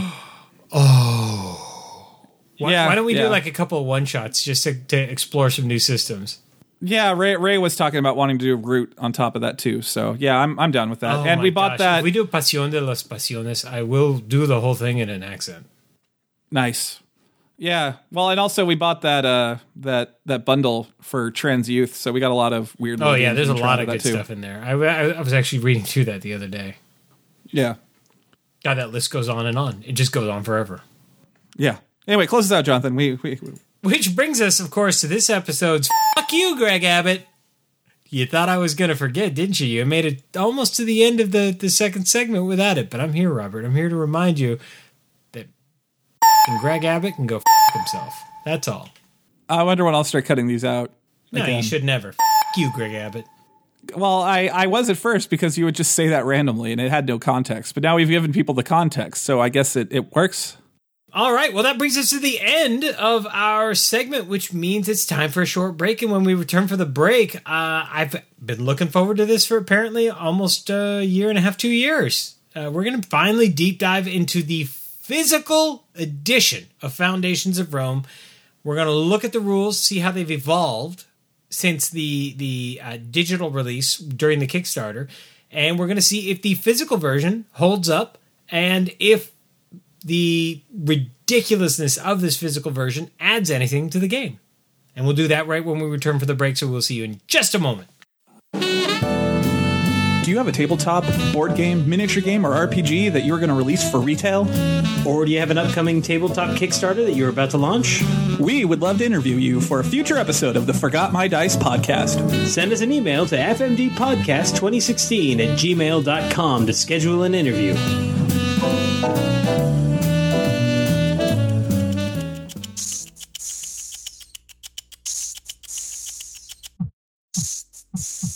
And welcome back from the break. It is now time for our deep dive. And today we're going back to Rome. The city building board game, Foundations of Rome, puts you into the role of an architect competing to own land and build magnificent structures. Build domus and insulae, fountains, foundries, and more to increase your renown, gaining glory for yourself and the empire. With 96 wonderfully detailed miniatures in the base game, Foundations of Rome is a testament to the glory of Rome that you can bring to the table. Each player will have their own pool of buildings, which they will play throughout the game on the city board. By the end of the game, the board will be filled with a unique layout for your city. No two games are alike. Turns are simple, fast, and easy to follow. However, this is no light game. Foundations of Rome is deceptively deep, with difficult strategic choices that will have your family coming back for more, again, and again. Jonathan, so what should we've reviewed this game before. So we have reviewed this game before, but I think, almost 2 years gives us the latitude to do a quick explanation again of how it works. And that said, I mean, it's not tough to explain. It's very straightforward. True. All right, so let's talk about Foundations of Rome. Let's talk about how you play. The majority of the game is a giant board that sits out in the middle of the play area, and that has a selection of letter and number grids. Think of what would that be, like a bingo grid, right? Yeah, like, A1, B1, C1, exactly, etc. Exactly. And that grid, it represents the available land that you will be building in within Rome. And it's all undeveloped land, and that really is the crux of the game. You want to purchase empty lots. Then you want to develop those lots into different types of buildings. And those buildings will have different actions that allow you to score victory points. And then you want to maximize your victory points with how you place your buildings. So it's a little bit Tetris, a little bit economy, a little bit management, because there's 3 different types of buildings. There are residential buildings, which build your population, and population is equal to a lot of victory points in this game. There are civic buildings, and civic buildings, if you think of Seven Wonders, how you have the cards near the end of the game that allow you to profit off the things around you in terms of victory points, these work the same way. They are buildings that allow you to look at the surrounding buildings and score points off of them based on what those surrounding buildings are utilized for.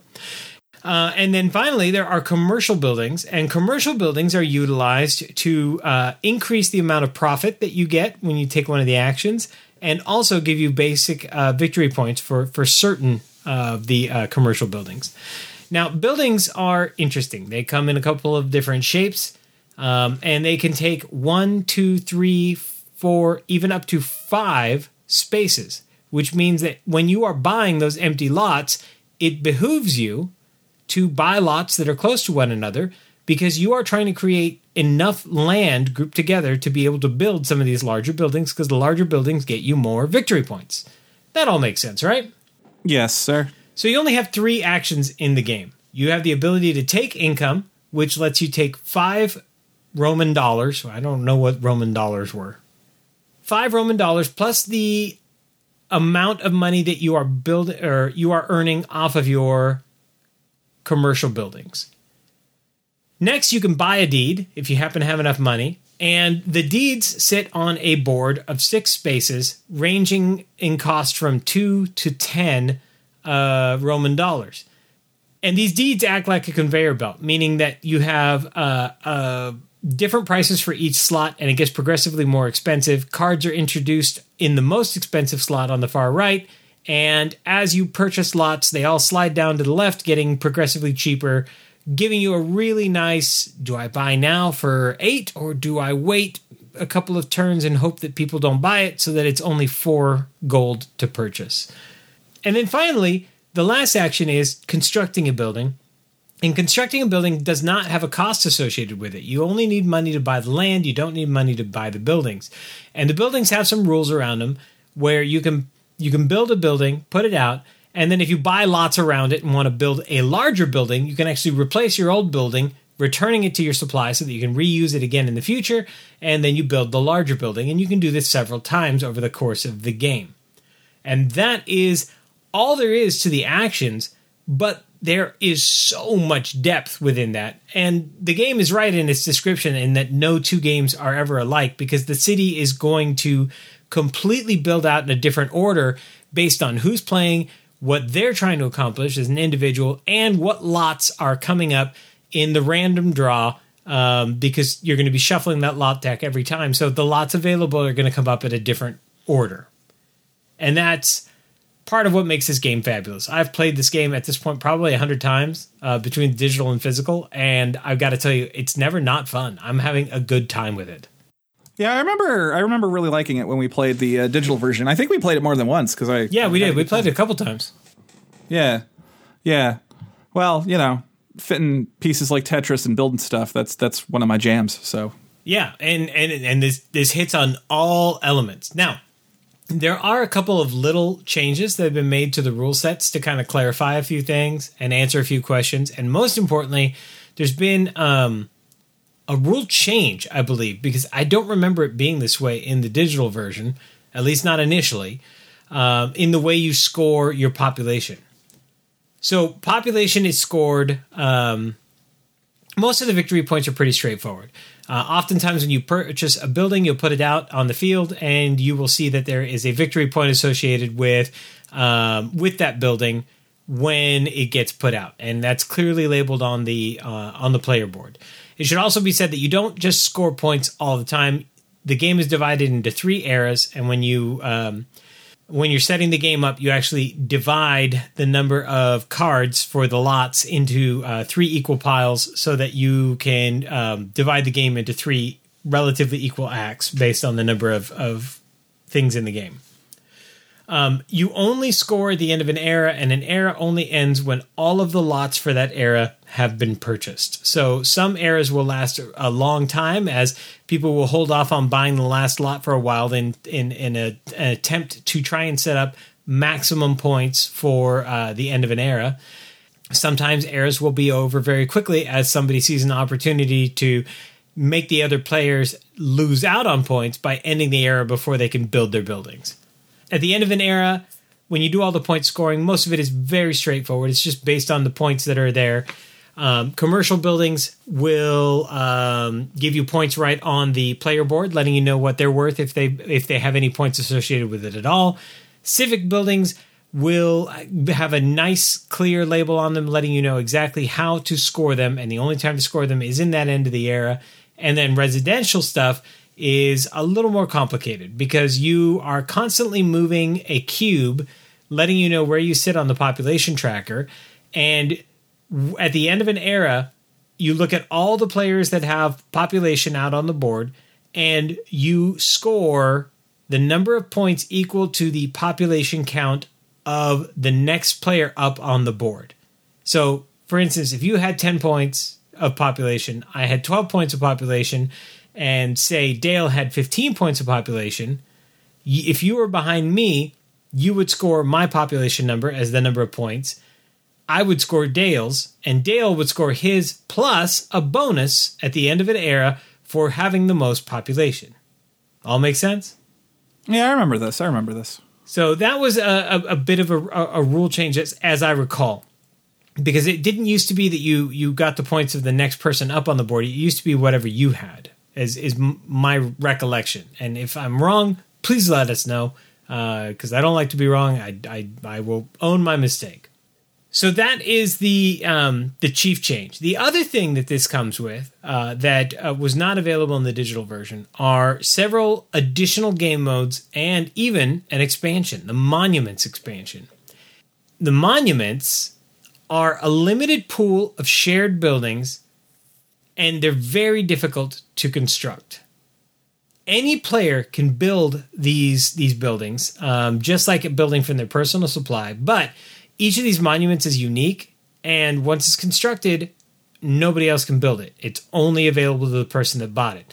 They're very, very powerful, but very, very difficult to build, and most of them have very specific triggers that need to be constructed before they can come into play.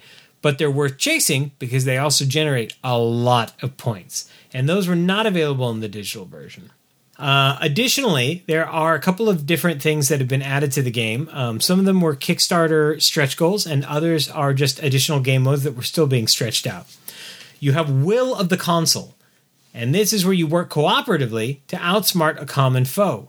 And that actually comes with a set of punchboard chits that let you basically mimic an enemy player, and then you are working together with other people to beat the CPU, so to speak. There's trading and stealing, where you get to negotiate or intimidate to gain larger territories, and there's special tokens that come along with that that let you do trading and favors. There's player roles, and the player roles are really interesting. They are basically give you a unique asymmetrical special effect based on who you are. There are objectives, and objectives add another layer of gameplay in that you have to meet the requirements to earn bonus victory points. And then there are invocations, where you can actually spend some of your money to acquire very powerful game-breaking abilities, stuff that is far beyond the normal rule set. None of those were available in the digital version. These have all been incorporated in, and they give you huge flexibility into how you play the game. And that's particularly interesting because I still haven't, even after over 100 matches, gotten tired of the base game. And that says a lot. So now I am sitting on like all these different ways of playing it, which is really, really cool. All right, so normally at this point we would talk about the rule book, but we've already talked about the rule book. I don't remember the rules themselves like because they had a virtual rule book, and I flipped through the PDF one. It was pretty decent. Like It is decent. It is decent. the game itself is not difficult to explain. It's one of those, simple to play, difficult to master games. Yes, absolutely.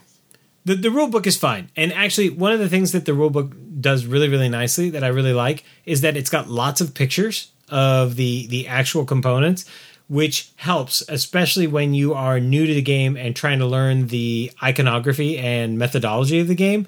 It's a huge, huge win. Also, because the Kickstarter version, at least, comes in this ginormous box, it also gives you storage guides, which I really appreciate. So you're not playing this guessing game of how do I put this away. You have a very clear representation right in the rule book that says, hey, by the way, this is how this tray gets packed. Since you mentioned the box, and the box is massive. It's like a cube. It's like a giant cube. Yeah, it is gigantic. How are the components in real life, Jonathan? They're gorgeous. They're mind-blowingly pretty. The buildings are much larger than I ever anticipated them to be. They are nice and chunky and easy to grab and so finely detailed. This is some beautiful fine detail on the buildings. What are the buildings made out of? Are they vacuum formed plastic or? No. They're solid minis. Oh, they're solid plastic minis. Now, some of them with a little more detail, especially with the monuments where you're getting statues on top of coliseums and stuff like that. Those are actually constructed of multiple smaller minis that are glued together. But the majority of the buildings are just single mold cast buildings, just solid hunks of plastic. They feel great in the hand. And more importantly, and I sent you some pictures yesterday, they look beautiful built out on the table. Your city comes to life in 3D directly in front of you, and it's so engaging and beautiful to play. How much of the additional swag did you get? I vaguely remember there being like a mat and stuff. Oh, I went all in except for the mat. Okay. Like I'm okay, perfect example. I got the mat for the Marvel United games, and I love it because it's got something that the regular game did not have, which is places for everything to go, including the storyline that goes around the board, right? There's spaces for cards and some gentle reminders of kind of the turn order. This would not benefit in any way, shape, or form. And the physical manifestation of the boards is wonderful. You've got one side of the board that is for up to 3 players, and the number of players is important because since this is a land purchasing and land building game, every time you add a player, you're adding more land to help balance it out, right? Otherwise, right. It would get too much. So on one side of the board, you have 1, 2, and 3 players. On the other side of the board, you have 4 and 5 players. And that's the extent of the differences between the two boards. Additionally, there's a board for the Market of Deeds. And then there is one additional board that gives you scoring. And the great thing is that all those boards are dual layer. So the scoring boards, there's a nice big divot for your cube to go into. And what's really nice is that the player trays, because each player gets their own tray of minis, and that's how you also pack the game up. And as big as this box is, it's actually very size conscious in that everything is packed nice and tight so that they don't have a lot of extra room in there. And the bottom of that player tray has a dual layer cutout on it, letting you know exactly how to put the buildings back in, which is really nice. And the bottom of the tray has a bunch of printing on it, letting you know exactly what you've put out so that you don't have to awkwardly look at the board and total stuff up in your head based on what you have out on the board. You can just look at your player tray and very clearly see what buildings you have out and calculate things out like your income or the number of points you're supposed to get at the end of an era and things like that. It's very clever. This is an over-the-top production, but there's not a single aspect of the over-the-top production that doesn't add to the game to make it a better, smoother experience. This is just expertly executed experience for a player. We're not going to do our normal thing because we talked about the execution and the player count and all that in our last review, and I don't want to go over that again. This is what I'm interested in, Jonathan. we've played this a lot digitally. What is the difference having the physical box in front of you, like doing it, live, so to speak?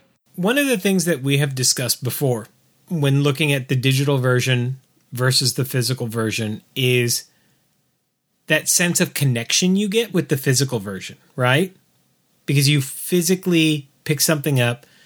There's that kinesthetic action that helps to engage you. It's more than just a mental engagement. It's a physical engagement as well, right? Right. This game capitalizes on that with a visual element, because not only are you physically moving stuff around, and these pieces feel so good in the hand because they're so solid and dense and they just feel perfect. When you start to see the city grow, and every time you play, the growth is different, and especially at the end game where the city is almost 100% built out, especially when you play with the monuments, it's just, you are just so there. You're there. Everything is beautiful. Everything is just so lovely to touch and move around and look at. I mean, it's just, the physical manifestation takes an already amazing, wonderful game and just makes it an absolute pleasure to interact with. I don't know how else to put it. Am I making sense, or are these the ramblings of a madman? It's your podcast, bro. It's probably both. Yeah, that's fair. And what's really especially great is that every single aspect of the game is really, really well thought out, and every physical element has a purpose for being there. It's not just about beauty, it's also adding to the game. Whether it is a reminder of how a building scores that's printed and placed directly on the building and looks beautiful and lovely, or the dual layer player boards helping to keep everything nice and tidy, or the shortcuts of the points on the bottom of the player board so that you don't have to awkwardly look out on the playing field to calculate things out. I mean, just every aspect of the game is just so well thought out, and the execution is just on another level. One of the things I remember when we decided that we were going to cover this again when it actually physically came out is like the role to play.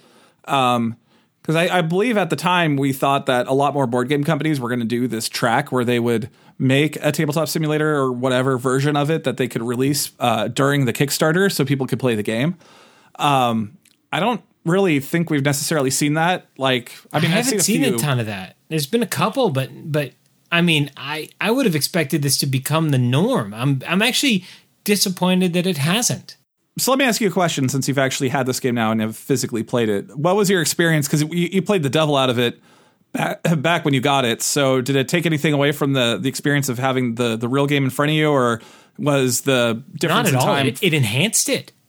It absolutely enhanced it, because when I sat down with the physical version, my proficiency ramp with the game had already occurred. I was able to sit down and start interacting with it right away. And it also freed me up to marvel at the beauty of the physical representation rather than getting lost in trying to learn this new game. Hey, Jonathan. Yeah. The word you were looking for was learning curve. Yeah, learning curve was probably the better choice. Yeah. Don't blame your COVID brain, sir. It's probably has a lot more to do with soccer and just general exhaustion. General exhaustion. What is the difference of playing the game physically with your family, being able to do that now? Is it like, is there something lost on the tabletop version or the tabletop simulator version, playing it over time and space, or like? The thing about the tabletop simulator version that they did really well is that they gave you 3D modeled pieces for everything. That helps to kind of capture some of the feeling of the game. What the physical version gives you is that table presence that a video game cannot give you, no matter how good the implementation is. And the implementation of this in Tabletop Simulator is expert. It's one of the best implementations I've ever seen, actually. That said, there is something absolutely connective. Is that even a word? Yeah, connective tissue. There's something connective about the physicality of reaching out, grabbing a building, placing it down on the board, feeling a cube slip into a dual layer player board, things like that. I mean, It feels so good to move this stuff around. And there's You know what? I got it. I got what you're trying to say. I'm trying because you're tired, COVID brain. It's satisfying. It is. It is absolutely satisfying. And I was just going to use that word for what the sensation you get when you get to the end of the game. Win or lose, you look down, you've built a city. It's in front of you. You can see it. It's 3-dimension. There's height variation. It's popping off the table. It looks beautiful. It's something to be proud of. And I think it's important to also say, by the way, I played this with my 9-year-old, my 15-year-old. I've played this with adults. I've played this, with some of my kids. And I can tell you, I have yet to meet a person that didn't just enjoy their experience with this game. Everybody enjoys it. And the fact that a 9-year-old can sit down and be very, very effective in the game, it says something about the simplicity of the design, but the fact that the adults are just as engaged. And I mean, just the fact that I've played this game as much as I have, and I haven't stopped and I haven't gotten tired of it, really speaks to the depth available. And the fact that they now give you so many variations. I mean, there's even optional rules for like deed drafting and stuff like that, just to give you variation if you need it. And then the addition of the monuments expansion, and then the addition of all those multiple game modes that we were talking about, like trading and stealing and stuff. I mean, it just adds so much more to the game. And the best part is, Robert, it's all in a single package. It's not nickel and dime. It's all there. It's all in the box, and it makes so much of a difference. Final question, Jonathan. I can't remember. Did you get your version with the wash, or did you not do that? I did not do the wash. So when are you going to hit your pieces up with some Newland oil, friend? Reasonably quickly. Because Newland oil is freaking magic. Yeah. It'll make those pieces pop. And they already pop so much. They're so pretty. They're so pretty. They'll be prettier, sir. They'll be prettier. I mean, I'll send you. We're planning on playing again this coming weekend because the kids are actually really into the game, and I'll send you some close up macro pictures of the monuments. But like, it's just such a pretty game. It looks so beautiful. All right, well, that is, sir, Foundations of Rome by Arcane Wonders. I don't see it for sale anywhere except the website. You can buy the base game for $140, or if you get all the bells and whistles, including the wash, that pumps it up to $270. Yeah, but you know what? It's important to say this is a huge game. Like if you think of a Kallax shelf from IKEA, the cube shelves. Yeah, it's basically the box goes directly into one of those cubes. Oh yeah, you could wear the box like a helmet. Like it's giant. I know it's an expensive game, but it's not just for show. Like it adds to the ambiance of the game. It really is the table presence is part of the experience of building the city. Like, would it work with chits instead of physical pieces? Yes. Would you feel as connected to the final product and proud of what you did?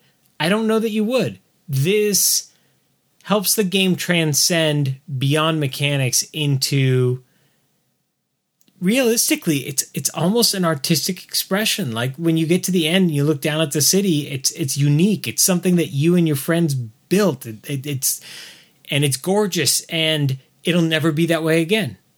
I don't know. This is a special game. This is a special game because it's simple, it's easy to get into, and it's absolutely stunning and gorgeous, and the physicality just adds more to it.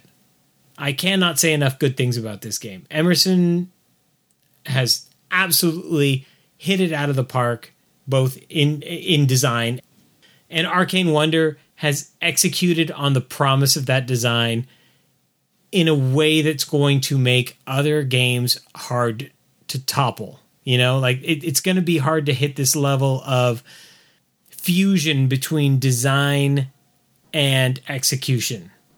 Also, it should be said that the art in the instruction book is stunning and gorgeous too. Like everything is so well thought out. All right. I think that's it, Jonathan. Play us out. All right. Well, that brings us to the end of our deep dive of Foundations of Rome, the physical edition. I love the game. go and get yourself a copy. It's really super fun. And if you want to try it online, hit us up. And I think that we will both gladly sit down and play Tabletop Simulator with you on this. And that, of course, brings us to the end of episode 127 of the Forgot My Dice podcast. Once again, join us on all of our digital domains. We'd love to hear from you. And Robert, that brings us to any final thoughts? Nothing's coming to mind. Go like your kids or something. Try to stay positive or get some positivity in. Have a candy bar. Whatever. You deserve it. Mental health. Raw. Yeah, absolutely. Well, that means that there's only one last thing to say, Robert, and that is to... And maybe this is some notes that the Texas State Legislature should take into account. Be excellent to one another. And party on, Robert. Party on, Jonathan.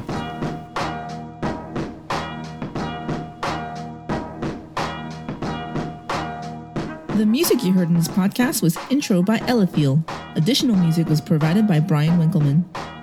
Funding for the Forgot My Dice podcast was provided by our supporters on Patreon. Thank you.